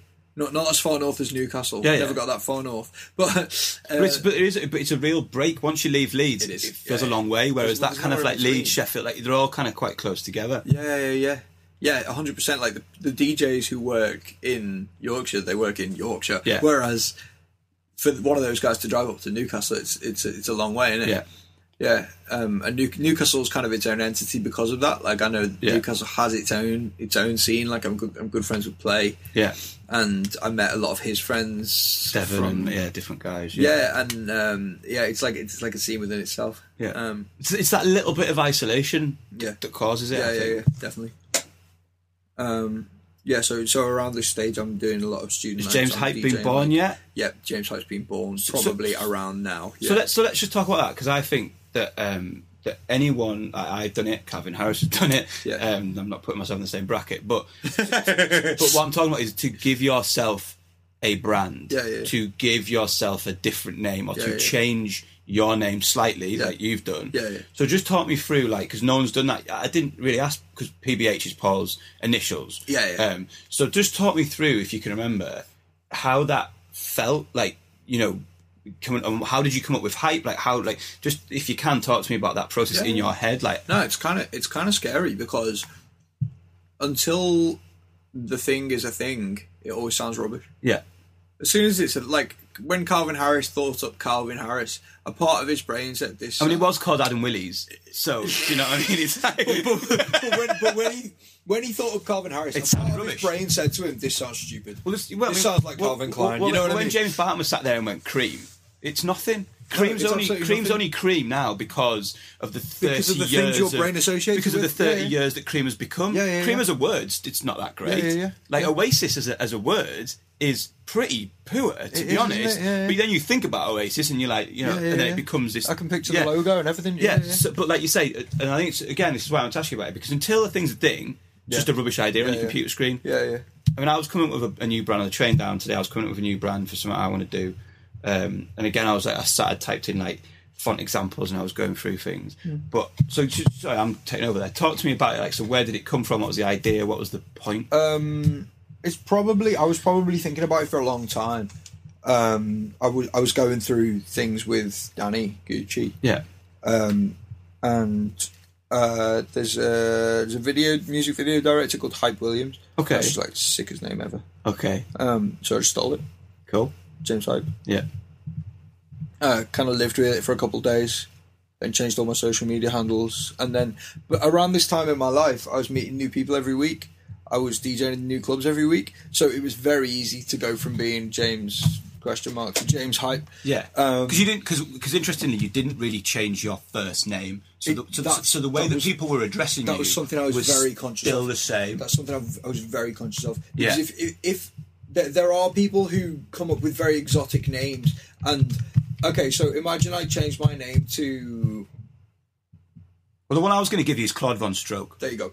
Like so, and the whole reason that he chose that name was he wanted to sound like some like Austrian count. Yeah. Do you know what I mean? But like, I mean, like I don't know if I can find his real name on here. But like, obviously, he had to go from being. So his name's Barclay Crenshaw. Yeah. Right. So he had to tell people, So stop calling me. Yeah. That's it. You got to tell people. Stop calling me I'm not Barclay anymore. I'm Claude. It's ridiculous. It's ridiculous. And like, so I was very conscious that it had to be a name that was questionable whether or not it was real. It could be real. It might not be real. But people are still going to call me James, so it's cool. I still turn around if you shout James, you know what I mean? And the word hype is great anyway for dance music and it's really good. Yeah, so a lot of thought went into it because I didn't want it. I didn't want it to be one of them awkward aliases where someone makes up a stupid. We've all seen it where someone makes up a stupid alias and you're like, wow. So obviously I didn't want it to be that because you're going to have people who've known you for a long time and they're like, oh, he thinks he's all big now, called himself this stupid name. So I'll tell you where mine came from, right? Was that I was doing the Monday at the club before I was doing anything else. Yeah. Then when they asked me to do the Saturday at the club, the guy that owned the club was like, same guy can't play like mash up party on a Monday, then play like cool house on a Saturday. Yeah. He was like, that's bullshit. but he hadn't offered me the gig. He was the guy that owned the club. Yeah. Like the director of the club who was like, he wanted me to do it. Was like, yeah, you can. And then the guy that owned the club went, well, he's gonna have to have a different name. Amazing. So then literally the guy went, you're gonna have to come up with another name, and I need it by Saturday. And I was like, fuck, holy fuck. And I won't go into the story about it, but that was the thing that forced me to do it. Was they went, fine, you want that Saturday gig? You need a new name, need a new brand, and it needs to be a very different. Now, like, and the club tried to keep it very separate for years. Yeah. And now no one really gives a fuck. Well, you look the same, mate. But you're not fooling anyone. That was much great either. But it's interesting, and I think I think you make that a really good point, which is that you kept the James thing stayed the same. And then what you then did was create like what is essentially a really cool second / stage name, which then becomes really brandable and really. It's also optional.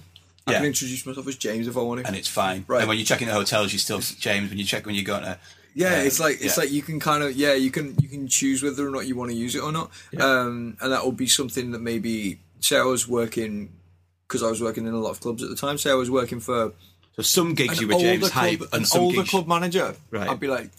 James, you know what I mean? Yeah. Someone who might not appreciate your brand being. Was there a point when you were doing so? A lot of us did this. A lot of us did like student nights as well as kind of cooler nights. Was there a point where some nights you weren't James Hype and some nights you were James Hype? Like no, that never happened. Okay. So once you decided and that was it, then it was like yeah. Can you remember the first flyer it went on? Do you remember the first thing that James Hype went on? No, I really don't. Okay. A bit sad, isn't it?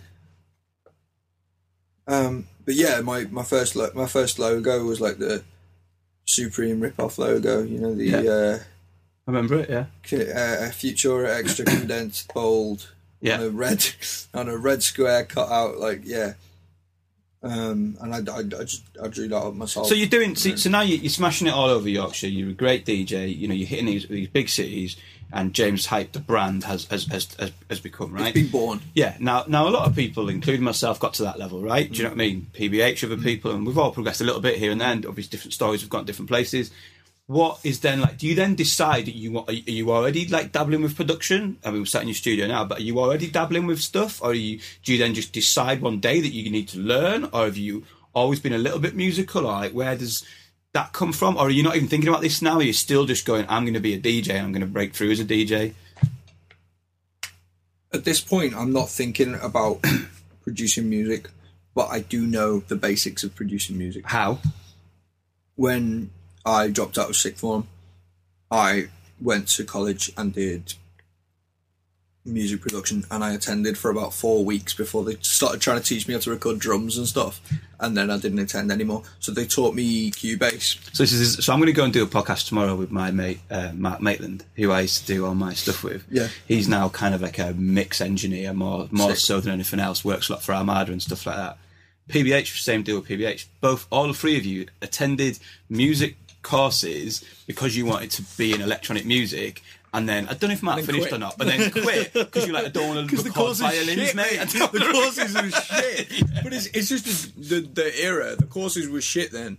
Like, yeah, it just wasn't as mainstream back then, was it? So they wanted to include as much stuff in the course. Well, it just wasn't about, well, I might be talking out of turn for yours, but I know from Mark and from PBH, it just wasn't a course about electronic music.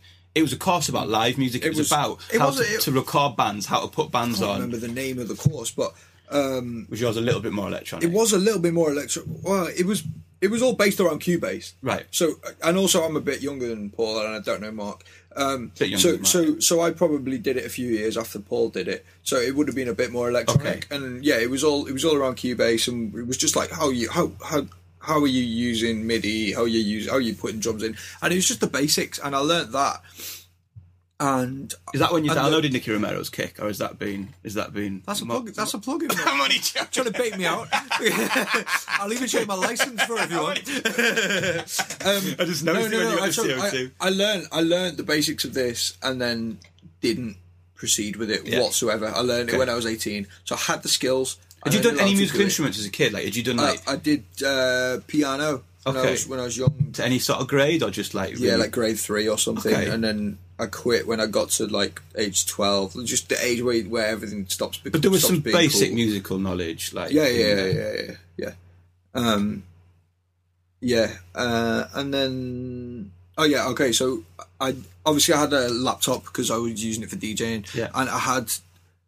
What were you DJing on then? Because it's interesting for everyone. Serato. You're playing off Serato. Serato Scratch Live with turntables or with? No, with CDs. With CDs. So SL2, CDJs, SL2 Serato box, and then why did you pick Serato? Because Serato historically was the more scratchy one, wasn't it? Whereas Traktor was the more loopy, housey one.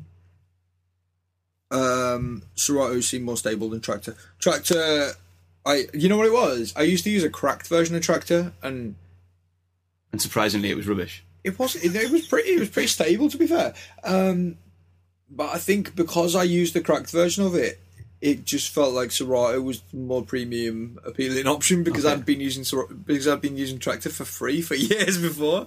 Because I started with I started on vinyl, swore I'd never go to CDs, went to CDs, swore I'd never go to laptops, and then I got Serato, and I was using Serato with CDs, and then I think I'd got that because I think even like Devon and Play, I think was starting to use like stuff at that time, and then so I got Serato, and then I think when I was like I saw kind of quite a few more house and techno DJs using Traktor, and I think that was because at the time, I think they're really similar to each other now, but at the time, sort of 8-9 years ago, I think Serato was built for like hip hop DJs. It's called Scratch Live. Yeah, and I think Traktor was built for like the more looping, like housey thing. Yeah. As it stands now, I think they're very similar.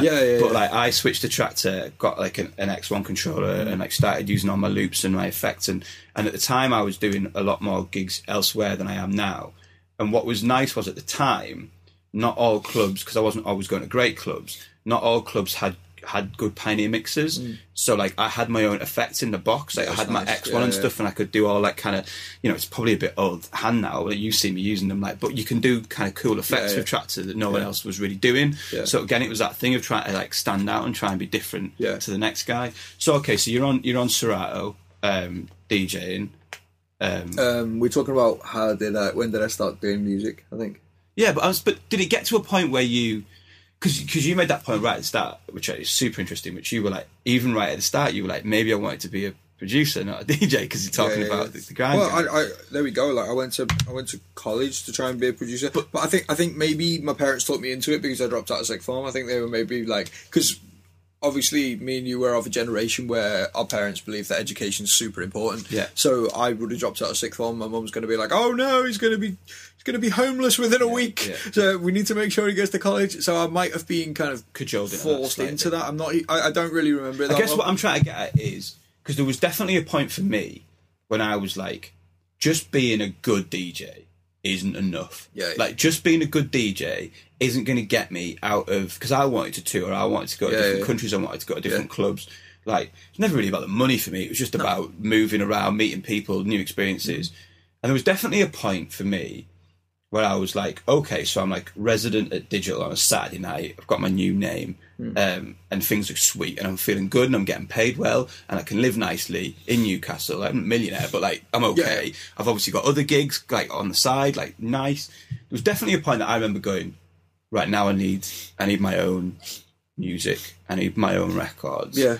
Did you have that point, or were you still just going, I can make it as a DJ, I can get there? Nah, it was never obvious to me like that. It was never like, oh, that's the next step. Okay. I ended up making music, I just fell into it, which tells me that it was meant to be. Yeah. Like, at this period, I was living back in Liverpool, but still working in Yorkshire. I was still working everywhere, like. Okay. But I was getting paid like really well, like I was at the very high end of resident DJ money. Yeah. So I was living in this dope penthouse in Liverpool.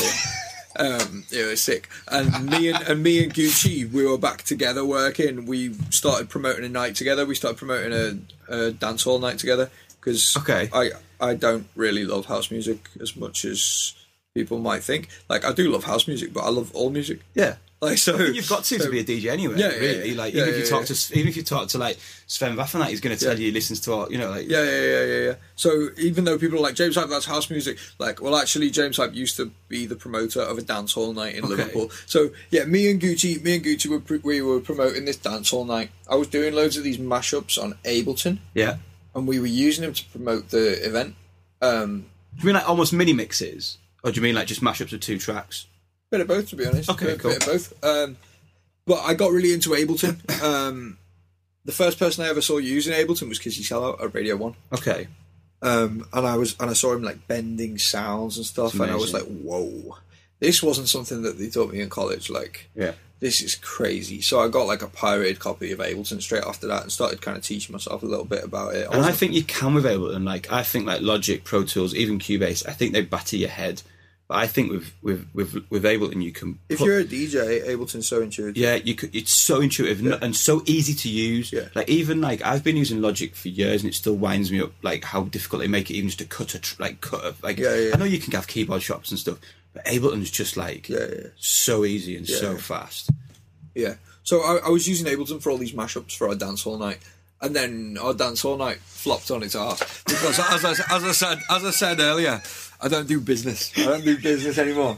I quit, and I have the self-control to say that I don't do it anymore. Yeah. So after this dancehall night, it was taking up all my weekdays, just trying to push this. I was like, okay, I got all this time on my hands, and I've been using Ableton a lot. Yeah. And it was Amin Edge and Dance inspired me to start making house music. Okay. Why? How? It's interesting. Because their music sounds so simple. Okay. It sounds like it can be done easily. Okay. I was like, I can do that. Yeah, 100%. Like, Halfway Crooks and things like that. Yeah. It's just a really basic bass line and some really basic percussion. Just a really big, moog bass and some 909 drums, and I was like, I reckon I can do this. Yeah. And I was playing that type of stuff where I could at the time, and so that kind of got me sucked into Ableton making music, and I had time on my hands to do it during the days because I was no longer running my dancehall night. And I brought this up with PBH. Like, so many DJs get the time during the day to do this because they're doing student gigs on a night time. So many geezers who've broken through have had the DOD's another great example, who was like doing like, not loads, but that Dan would have got me, but like he was doing like Revolution on a Thursday, he was doing whatever on a Monday. Crider. Yeah. Crider was on the resident DJ circuit while I was, because that's what gives you the time. Because if you've got a job Monday to Friday and you're gigging Friday and Saturday, when you're gonna sit down in front of Ableton, like, and work? You know what else it gives you? It gives you the insight into how people respond to music. Yeah, and that's something that you don't have if you've never been a DJ. Yeah, and I think as a producer, that's a vital part. Because you can make it and test it. Yeah. That day, that night, that weekend, and you can send it to a couple of pals, and go, what you saying about this, yeah.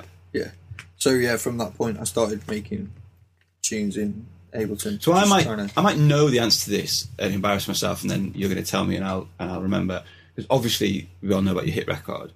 Was there a bootleg, or was there an edit of something that you did that like got James Hype some serious traction, or you felt like a lot of people were starting to like go, yo, that like, was there something, because obviously there's that Alex Whitman thing that he did, and I did like, you probably might not have played it, I did this like Levels bootleg years ago that like Tiesto and everyone played, and it was massive, and I had this scam. Basically, like, Levels didn't come out for ages before everyone knew it, and I did this Levels bootleg, and I put it on iTunes as a podcast, just as my bootleg, right? Yeah. So it went around. Yeah. It was #1 podcast in the world. All it was. It wasn't on a podcast for anything else. It was just I put it on as a podcast episode. But so when people were searching of each Levels in iTunes, that's the only thing that came up as a podcast. That's genius. So it was like it was downloaded something like 5 million times, like on iTunes alone. It was ridiculous. And then like loads of people played it, like Tiesto and all these kind of like, it was playing Radio 1 and everything else.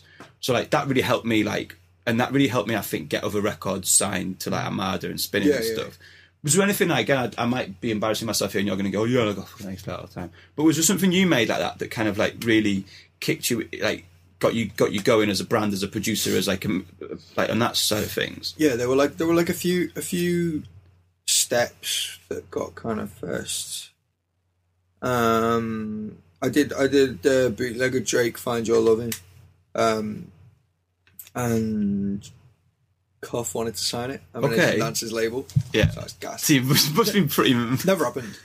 But I went to like loads of meetings about it and stuff, and it was like obviously well gassed. And then after that, I did a bootleg of Hotline Bling. Yeah, I remember Drake, that actually. Yeah, and Drake dropped Hotline Bling. Like 2 days later, James Hype dropped his remix.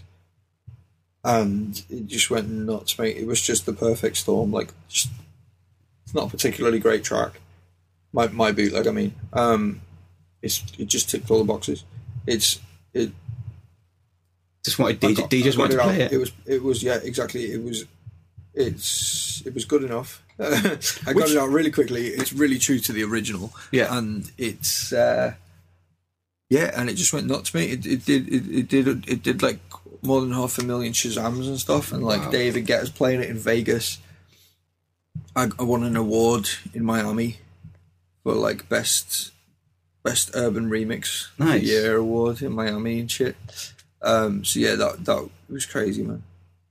Unfortunately, it got taken down off like every platform. Yeah, of course. Because record labels still don't understand that bootlegs are actually good. Yeah, they're actually doing the original a favour. Yeah, of course. It's just mad. Yeah. As long as it's not damaging. But when you're getting 500,000 Shazams, it's clearly not damaging. No. So yeah, unfortunately, it got removed from all platforms. So after that, was that kind of like, I'm not trying to put words in your mouth here, but was that kind of like what Radio 1 had been to your DJing? Was that bootleg like to your producing the same sort of thing? Were you like, wow, if I can kind of keep going with this production side of things is gonna really kick off?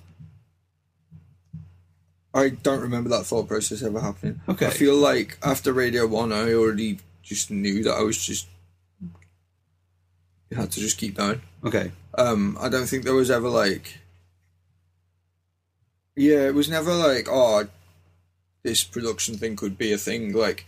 Because it just came out of DJing anyway. I was just making stuff that I was going to play in the clubs, and other people were playing them in the clubs, and I was getting the music straight to the DJs via DJ City and going to the top of the chart every week. And so I already had that affirmation. Yeah.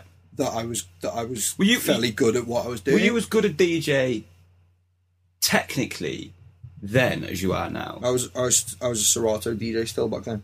I used to play fucking quickly.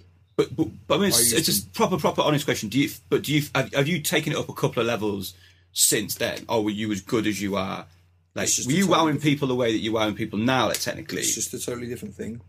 why? Mate, I used to DJ like a hip hop DJ.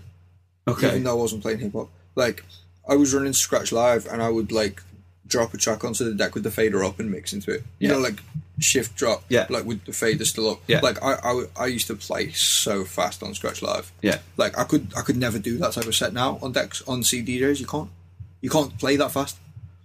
You so play it's a- pretty. No, but you can't play as fast as you can play on Scratch Yeah, Live. yeah. It's not possible unless you had like 16 decks. Like, so you could, even then it's not possible because you'd have to move around too Yeah. much. So it's a totally different style of DJing. Like, back then, Back then, I can honestly say that I didn't see anyone doing what I was doing as well as what I was doing. Yeah. No, I didn't.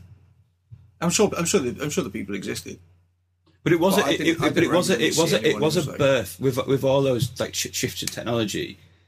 Things change, like, you know, and I, you know, I certainly, like, house-wise play a little bit different. Well, play differently to you house-wise, but on a Monday, for example, like the mashup sort of stuff that I do, I can do stuff now that I could never do with CDs. I couldn't get CDs in and out of the CDJ quick enough, and even if I had all the because I'm not playing planned sets, because it's different every week. Flick through. I literally could, and like there was times I remember so distinctly, I knew what I wanted to play next, I couldn't fucking find it.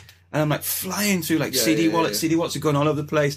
And like now, like, you know, you have that ability on a CD to just type in. Yeah. And I do it with track, and then you just drop it straight in. You're looping, you're moving, you've got your next track ready to drop in. Like, you know, you've got shortcuts. Like, so the way that technology changed, it allowed DJs to play in different ways. So yeah, there probably wasn't anyone doing similar to what. No, there were people doing similar, but you just I thought you were felt better. like I was pioneering. Yeah. I felt like I was pioneering. I didn't invent what I was doing because it was just borrowed from other people. It was just like, oh, the way that guy's playing. Like, obviously, there's people doing bare hip hop, like scratching and stuff like that, and I was never doing that. But I was DJing in the way that those guys were DJing, but in dance music. Do you know what I mean? I do think, like, PVH brought this up actually, and I kind of lived through the era of kind of even Zabilia being a thing. Like, and like, I don't think, and it'd be interesting to know your opinion, because you are technically one of the better DJs that I've ever seen personally in the flesh. Like, I put you up there with like Sanchez and people who I just think are natural, amazing DJs. But like, do you think people are as bothered about technically about what you actually do? What, the crowd? Yeah.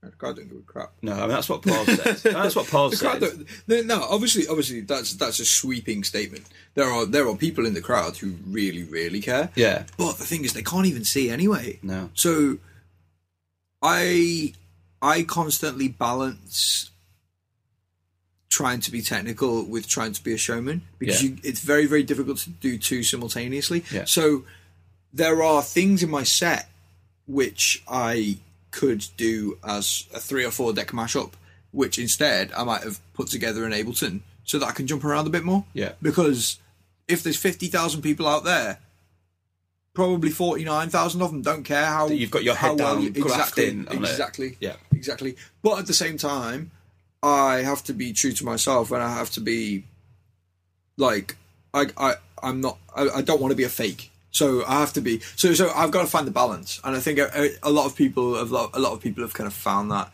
And are you familiar with SK83? Yeah, yeah. So he was a former Red Bull 3 style champion. Yeah.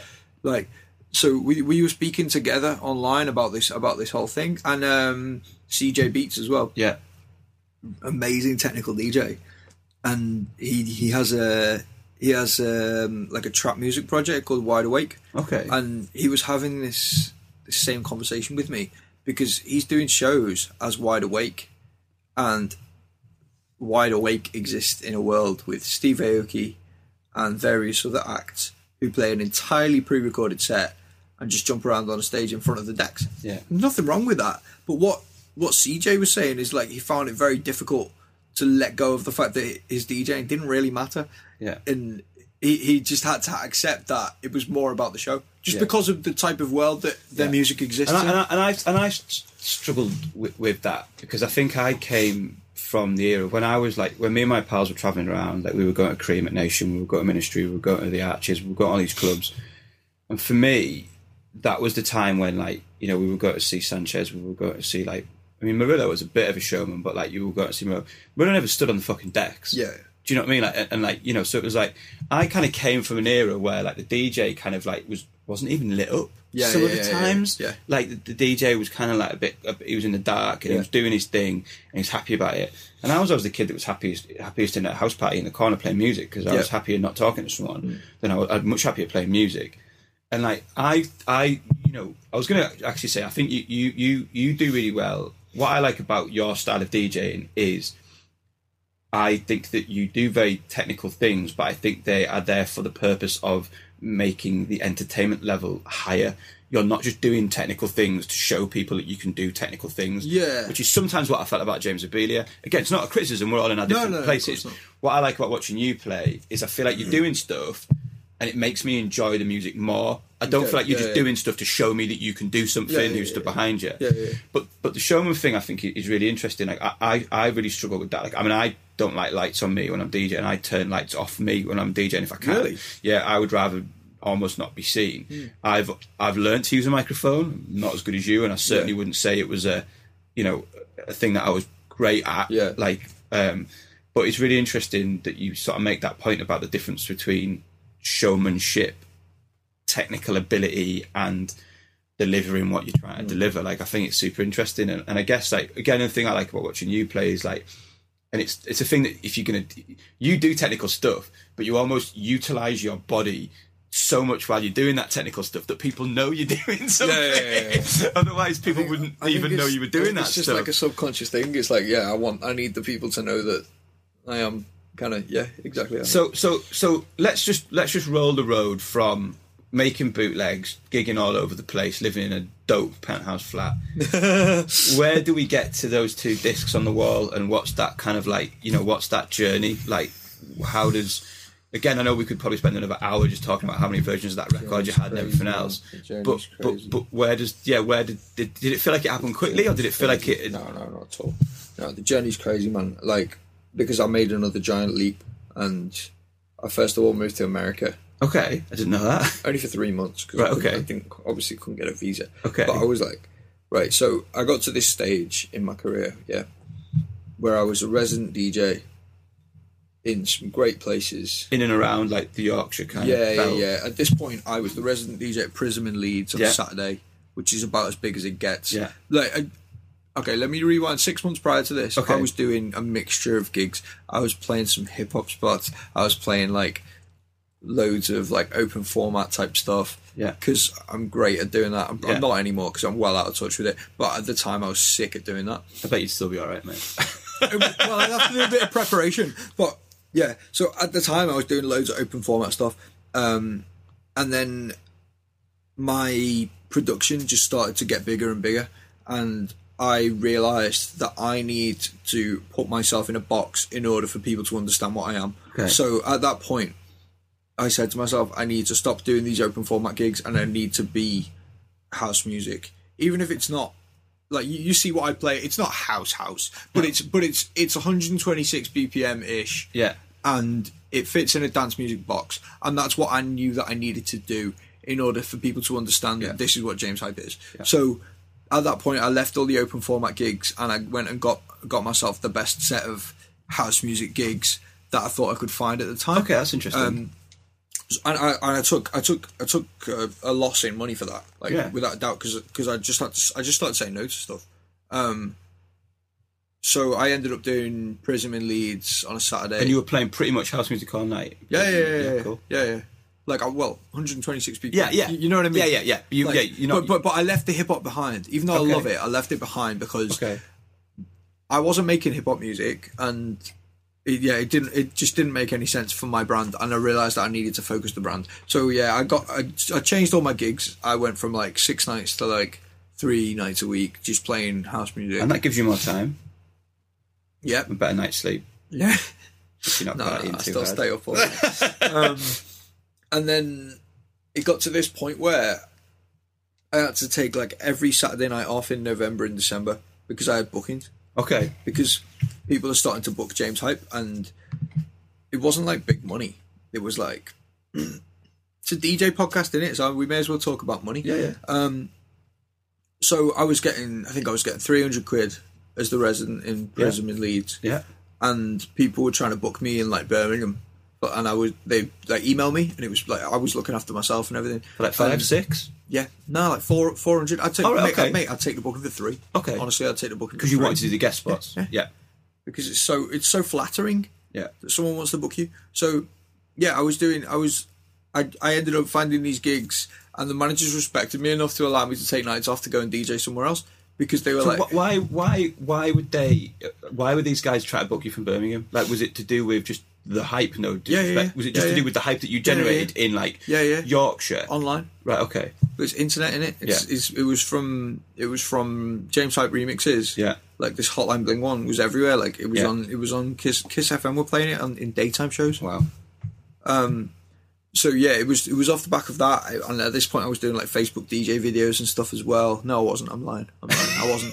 That came later because at this point I was still on Serato. Okay. So yeah, people were trying to book me just because of the name that I built online doing bootlegs. Yeah. Just how I started getting bookings. Yeah. So I started filling the calendar with bootlegs. Filling the calendar with bookings. And especially then, around those peak times like Christmas, bank holidays, all that kind of stuff. And then I realised that I needed to quit being a resident in order to be an artist. So for January, February, March, I knew there wouldn't be any bookings because there never are. That's how the industry works. That's how it works. So I was like, all right, cool. I'm gonna go. It sounds so ridiculous. I'm gonna go to LA. So sold my car, went to LA. This is amazing. I love this. Yeah, I sold my car. I went to LA. Where were you going in LA? Did you know where you were going? Yeah. Stayed in an Airbnb, like on the fucking beach. It was sick. Cost so much money, but I sold my car, so it's fine. What did you plan to do when you were in LA? See, it's weird because I can't really tell you.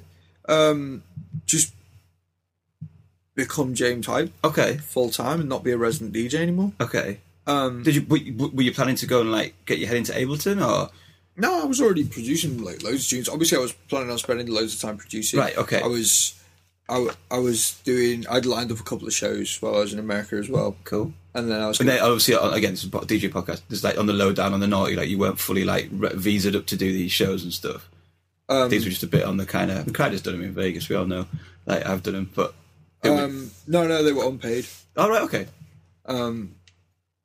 Yeah. So because obviously you're not allowed to work there without a visa, and I didn't have a visa. So yeah, it was just like because I wanted to be on the lineup. You know what I mean?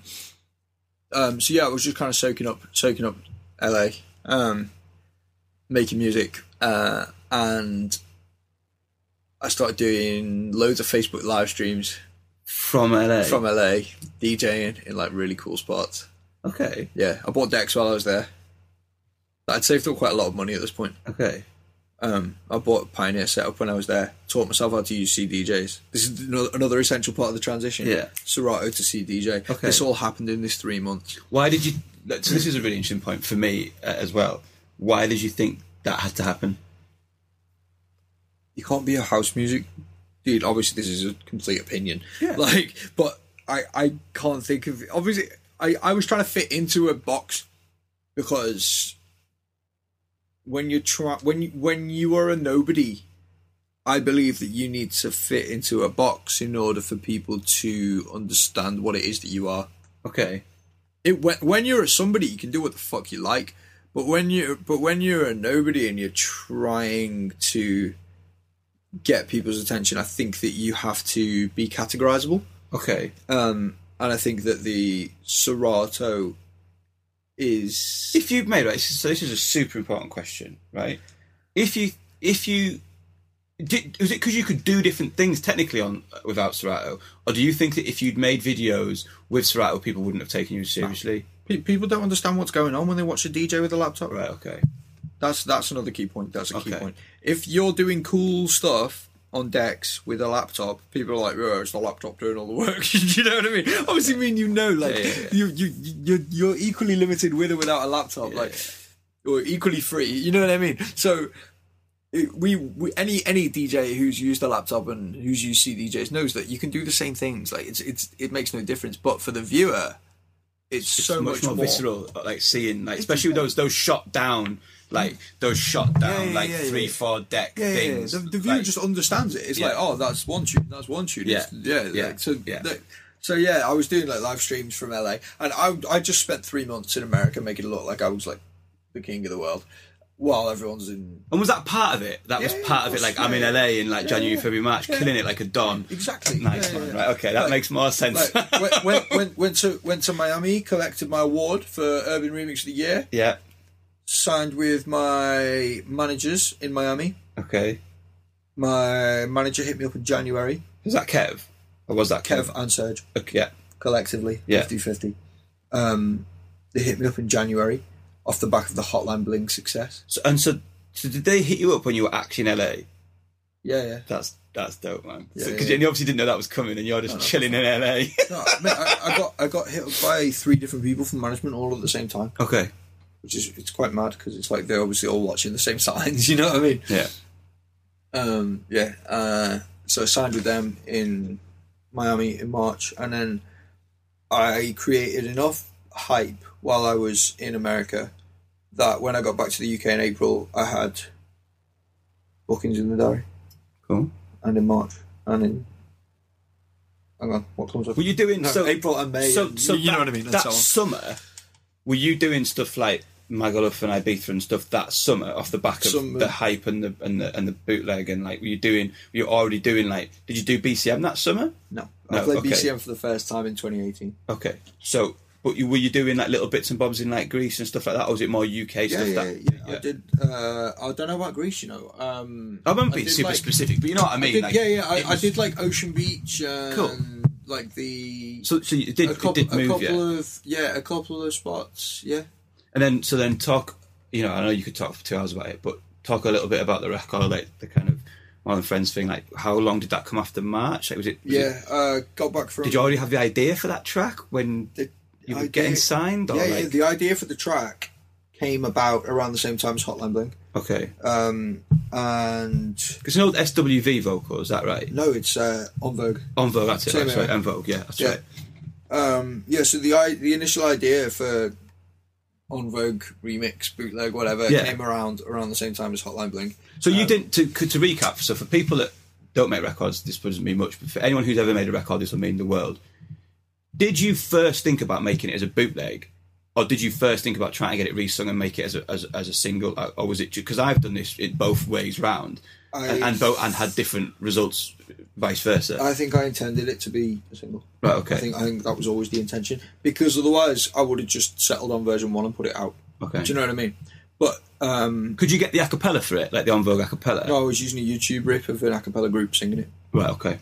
If you type in Triple J. Don't let go. That's what you. That is what I used cool. to make the record, which is ridiculous because it's like it changes key halfway through and everything. It's I got back from America, moved to London, had no money at all, and no car, no money. Yeah, no. Because before I went away, I had 2 cars. I had a new one and an old one. All right, okay. You sold the new one. Yeah, I sold the new one. The old one, I found out it was a Cat C or something. So.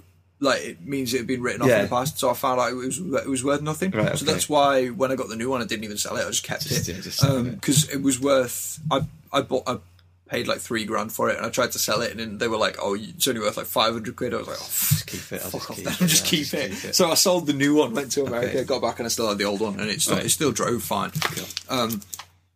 Moved to London, and just got a studio where you are right now. This one? Yeah. Cool, man. I got a studio before I got a flat. Okay. You used to sleep on the couch?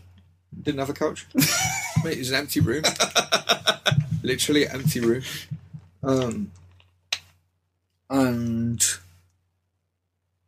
Just started making music every day. One of the reasons I knew I needed to be in London was to work with other people. Who were in London? Like Kelly Lee. Yeah. Do you know what I mean? Yeah. At what point did you get that resung then? Because there's another really interesting thing which a lot of people might not know, which I blew my mind when I found out about it, was like Replay Heaven. Do you know Replay Heaven? Yeah. But like people who don't know about the music industry just my mind was blown when I found out about it. Replay Heaven's So fucking unreal, man. the guy that runs Replay Heaven is from just up the road from me, like Newcastle. He's up from he's at Berwick on Lough or something. But the easiest way to explain this to anyone who doesn't know what Replay Heaven does is Eric Prydz, Call on Me, is Valerie by Stevie Winwood. Yeah. And what Replay Heaven do is they replay all the parts of the record from the vocal to the strings to everything, so that you can then put it into your record. And they try and record it in the exact same way. They try and make it sound use the same same microphone, the same processing, so that it sounds exactly the same. So we did my record that got done by, I had a few actually, but my most recent record that got done by Replay Heaven was Belinda Carlisle. We made B3, and it's the Live My Life B3 loop, and they did that Replay Heaven thing, and it's like, to just explain that for anyone who doesn't know, because if you don't know, it's totally behind the curtain. So did you get it replayed first, or did you get her to sing it first? Or like, I didn't use Replay Heaven. So she sang it. Did you take it to her? We did it here with the a cappella version that you downloaded. You played it to her with that version. Yeah, we did it here. And then she sang it in this studio. Yeah. That's crazy. Yeah, and it was the first vocal I ever recorded. And for anyone else, again, who's not, you can disagree with this if you want, but for anyone else who doesn't know or hasn't been involved with music production, recording and processing vocals is black magic.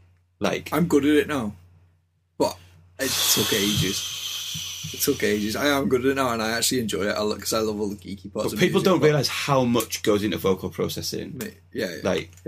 People just think someone walks into a studio, sings it, and walks out, and it's like the layers, like the moving, even like Melodyne in tiny little parts of it, and like it's just insane, like getting stuff to sound like it sounds on the radio, like your record 100%. Sounds. Yeah, well, I didn't get it sounded like that. Like, if my mix of More Than Friends is like Wes Clark mixed More Than Friends, and he is responsible for how good that vocal sounds. Yeah. Because when I recorded More Than Friends, I did not know how to process vocals. Period. Yeah. I would have done a little bit of EQ, a little bit of compression, but I wouldn't have got it anywhere near where it needed to be. Yeah. If it wasn't Wes Clark mixing it. Wes Clark's a ninja, man.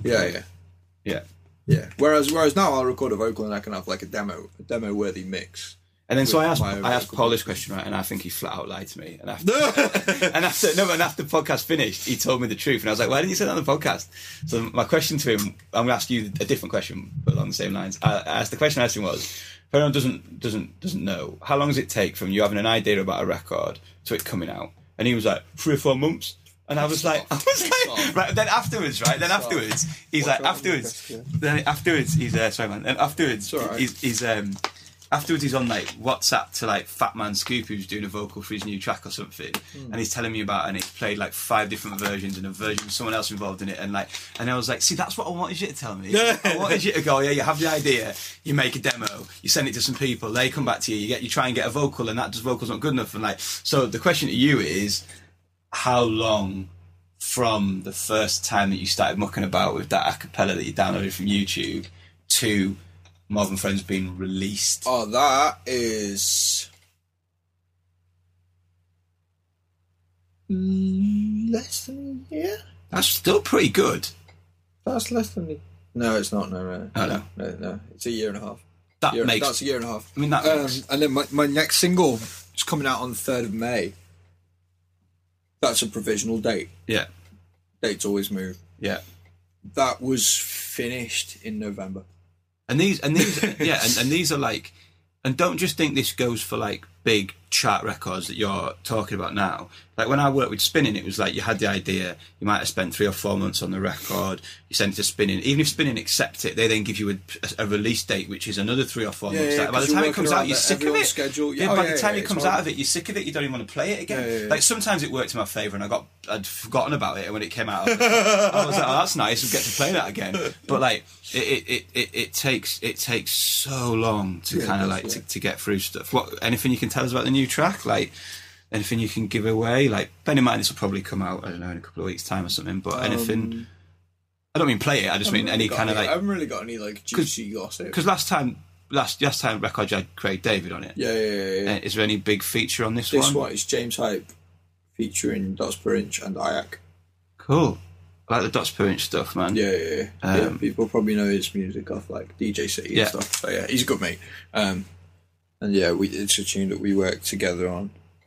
towards the end of 2018. And is this still like a kind of is this a Radio 1 daytime record, or any record station, or other radio stations available, or is this a club smash, or is it? I know it's a record that I'm very passionate about. Like, from basically Dave sent me the idea. Sorry, Dave is Dots Per Inch. Yeah, and he sent me this idea of a vocal chop, literally just a vocal chop and a piano, that he come up with. And I was like, yo, this is absolute magic. Like, there's absolute magic here. And I listened to it on repeat for like years. I'm talking about like literally years. Like, I've got the initial file that Dave sent me, and it's dated 2016. This is what I mean. It's how long. How long stuff bubbles around for. So then I convinced him that we should work on it and turn it into something. Yeah. Because I loved it so much, and like, I remember how it made me feel the first time I heard it, and I convinced him that we should work on it. And then we got in the studio and we started just trying to work and turn this thing into a song. But it's just a very short vocal chop. And then we started like writing a song around it. But it was just me and him in the studio. So you've got like me pitched up, sounding like a girl. Amazing. Going into this dodgy vocal chop. And we were like, right, some proper magic here, but we need to get someone in and then like do it properly, because we can't play this to anyone. So so then we got Ayak in, who I can't even think what song she's done loads of stuff, man. She's more of a writer than a singer, to be honest. She's written for Little Mix and other people. But yeah, we got in the studio with her and we finished it, and we managed to turn it into a song while keeping the magic. Cool, man. So I think the next thing, we're kind of coming to an end a little bit now. I think the next thing I'm kind of interested in is like, where do you see what you're doing now going? Like, you sort of said, you've got a radio show, but you said you didn't want to be a radio presenter. That sounds awful. No, but what I mean is like, and I just meant that wasn't my aim. Yeah, you've had a hit record. You've got discs on the wall. Like, you're a wicked DJ. It's not like I kind of put you on the spot, like job interview thing. I'm just kind of going like, what's bubbling around in your head at the minute? Like, what are you kind of thinking? Like, is there a name? Is there a kind of a direction? Or are you just super happy just to keep going the way that you're going and progressively get like, what's kind of going on in your mind? Not what you're being told by Kev and Serge. What's in your head? Like, what are you vibing on? What you want to do? Like, what are you feeling? I'm going to drop some club tracks later this year. Yeah. Which is something I've never done before. Which sounds crazy because everything that I've ever made is for clubs. But if you look at my Spotify, then there's no club tunes. Yeah, it feels like because because I made so many club tracks for DJ City and for SoundCloud, and now I just need some of them on Spotify, so that all the Spotify listeners can hear what I play my DJ sets, basically. So yeah, got some club tunes dropping later this year, which is really exciting because it's like a whole new thing for me, even though it's not. Though it's because like one of the tunes I'm dropping, I made it like 2 years ago, and I've been playing it ever since. But yeah, it's finally going to come out and finally going to have some. Because I think you sit in a really like unique place, like and I obviously sit talking to the club and other people, like I kind of do consultancy for people, like about bookings and about booking strategies and about who sells tickets and who's worth the money that their agents and managers sort of ask for them. And like you've played digital quite a few times in the last couple of years, really, but like I think you sit in a really unique position in the sense that, like we mentioned Tom Zanetti before. Now Tom Zanetti is essentially an MC. I know there's probably lots of people out there who think Tom Zanetti's a DJ. Yeah, it can be confusing. But like, I think you sit in a really unique position in the fact that, to me, you're a phenomenally skilled, credible party DJ. You're laughing there. I hope you're not taking offence. I'm not taking offence at all, but it could be taken wrong. No, and it could be, but I don't think for a second you're trying to compare yourself to Sven Vath or Richie Horton. Absolutely. Do you know what I mean? No. And even when we all use the word house music, and it means a lot of different things to a lot of different people and a lot of different genres. But I think you are the king of where you are. Like, I don't think there's anyone better who's more credible, who can rock a club, you know. And again, like you were in a Prism on last weekend, but at the same time, you're just as comfortable being in like a Digital or a Ministry or whatever, like, or, you know. And again, I'm not making judgments about those clubs, but people will understand the differences in those brands. And I guess like what I personally would like to know is that where you're going to keep going? Do you want to, you know, by putting out club tracks, do you want to move that a little bit, or am I just wrong to put you in that place anyway? Like, where do you think you are? The reason that I want those club tracks to come out is because that really reflects what I actually play in my DJ sets. Who you are. Yeah. Like all I'm doing is me. So nothing's gonna change because it's not like I'm trying to push it in any way. I'm literally just doing me. I couldn't do anything else but try me. Yeah. it's literally that. So yeah. It's just more of the same, man. Just trying to show people what James Hype is, because a lot of people hear my records and a lot of people love the records, but that doesn't mean that they know. Don't you think they get it from like the Facebook videos of like you in clubs, smashing clubs? Yeah. Facebook videos is and a the great shaky platform. camera, obviously. Which is great. PT camera. No, the Facebook videos is a great platform. We've just started popping on YouTube. Like we've just had a video go viral on YouTube this week, which is really exciting because YouTube's quite a small platform for me still. Okay. But yeah, like so. That plaque on the wall represents 600,000 sales, which represents millions of streams, because obviously there weren't actually that many sales. Yeah. The sales are... The music industry's changed. The sales are, what's the word? They're calculated from the streams. So, but yeah, it represents millions and millions of streams. So all of those people who've heard that record and love that record, they don't necessarily know anything about James Hype. Yeah. So that's kind of my... And I think you bring up, like, again, I think that's a super interesting point, which links back around to the starting point, which is, I remember, like, listening to DJs on the radio. So you listen to Pete Tong on the radio, you listen to... Even people now, you listen to them on the radio. I suppose the only person that maybe... I suppose things have changed so much that maybe if you listen to Danny Howard on the radio and you go and see Danny Howard, I think he plays a lot of the same stuff in his club sets. He has quite a specific that he does show. That he plays on his radio. I really like his radio show at the moment. Yeah, but I do think there was a time when I remember when I was a kid and you would buy like the annual like you got there, you might listen to someone's radio show. But when you start going to clubs at 18, 19, you start going, I haven't heard any of this music before. Yeah. This is insane. No, 100%. What's this? What are these tunes? Someone was talking to me about Camel Fat at Creamfields last year, and they didn't play Cola. And you're like, it's like, what? I want my money back. Yeah. Right. So we're gonna come into the last bit of the podcast, which is how I've decided to wrap up every podcast, and I'm going to ask you for like a dream gig. Right, so you get to name the venue. It can be any venue you want. It can be indoor, outdoor, venue, club, bar, whatever you want. You get to name the venue. And then you're going to pick 3 acts, someone to open, someone to go in the middle, and someone to close. You can be on the lineup if you want to be on the lineup, or you can just go dead alive. Money's no option. Give me your dream like lineup. Tell me about it. What's the venue? I think it's Amnesia Terrace, you know. Are we doing roof on or roof off? Well, it's nighttime, so I don't want it to be daytime. Daytime's a bit like makes me sad because the night's over. You know what I mean? So we're doing nighttime. Yeah. Night can run into day. That's fine. Yeah, but I don't want to start at 9 a.m. Yeah. Okay. Who's your first act on? Too many answers to this question. I know. Yeah, it's a tough one, man. That's the point. That's the point. Because you can take it anywhere you want. You can just take it a night that you'd want to go to. A night I'd want to go to. Or you can take it inspiration. You can do whatever you want. It's a weird one, you know, because the only DJs I ever see play are in Ibiza. Okay. And obviously it's a very specific style that people play in Ibiza. But I believe that's one of the truest forms of DJing, though, is the way that those guys play in Ibiza. Like, the way you don't even know who I'm talking about. But in my head, I've got Steve Lawler. Okay. Yeah. King of the Space Terrace. Is he on the lineup? Potentially. Don't rush me.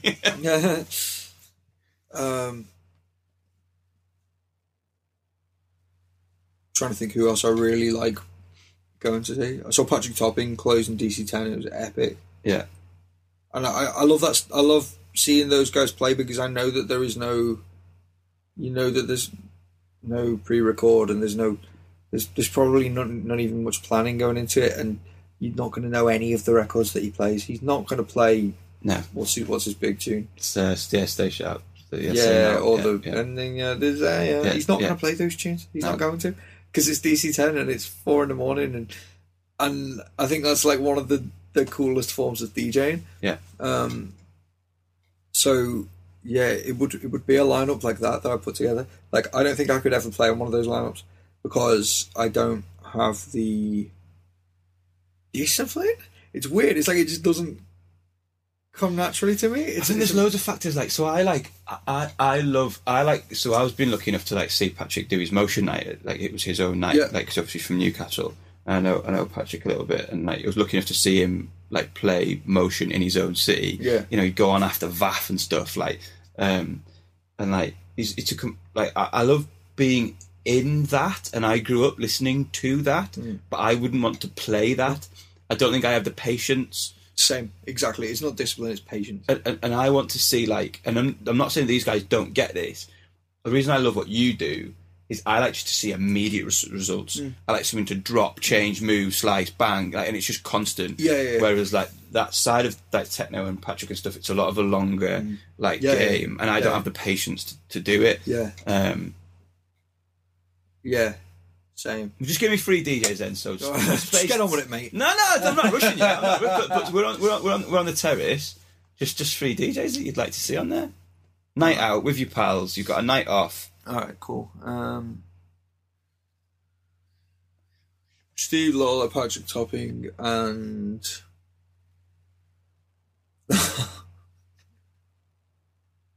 actually, no one's coming to mind. I'm blank, mate. You know what? I'd like to see Danny Howard. I haven't seen him for a while. Last time I saw him was. Last time I saw him, he was walking out the digital DJ booth, clutching gin. He was taking his rider out of the DJ booth. I'm swear they were Christmas presents. Because it was like this last Saturday before Christmas.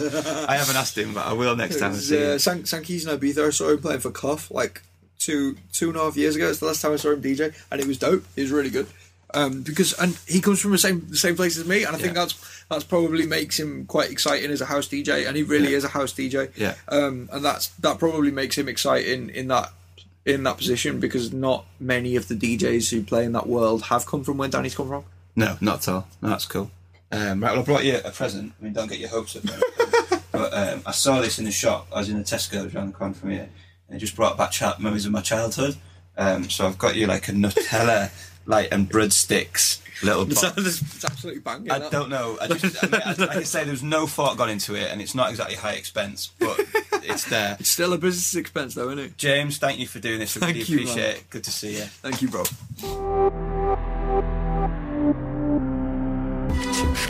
Felix Leiter's in the house. The podcast about DJs, what they do, and who they are.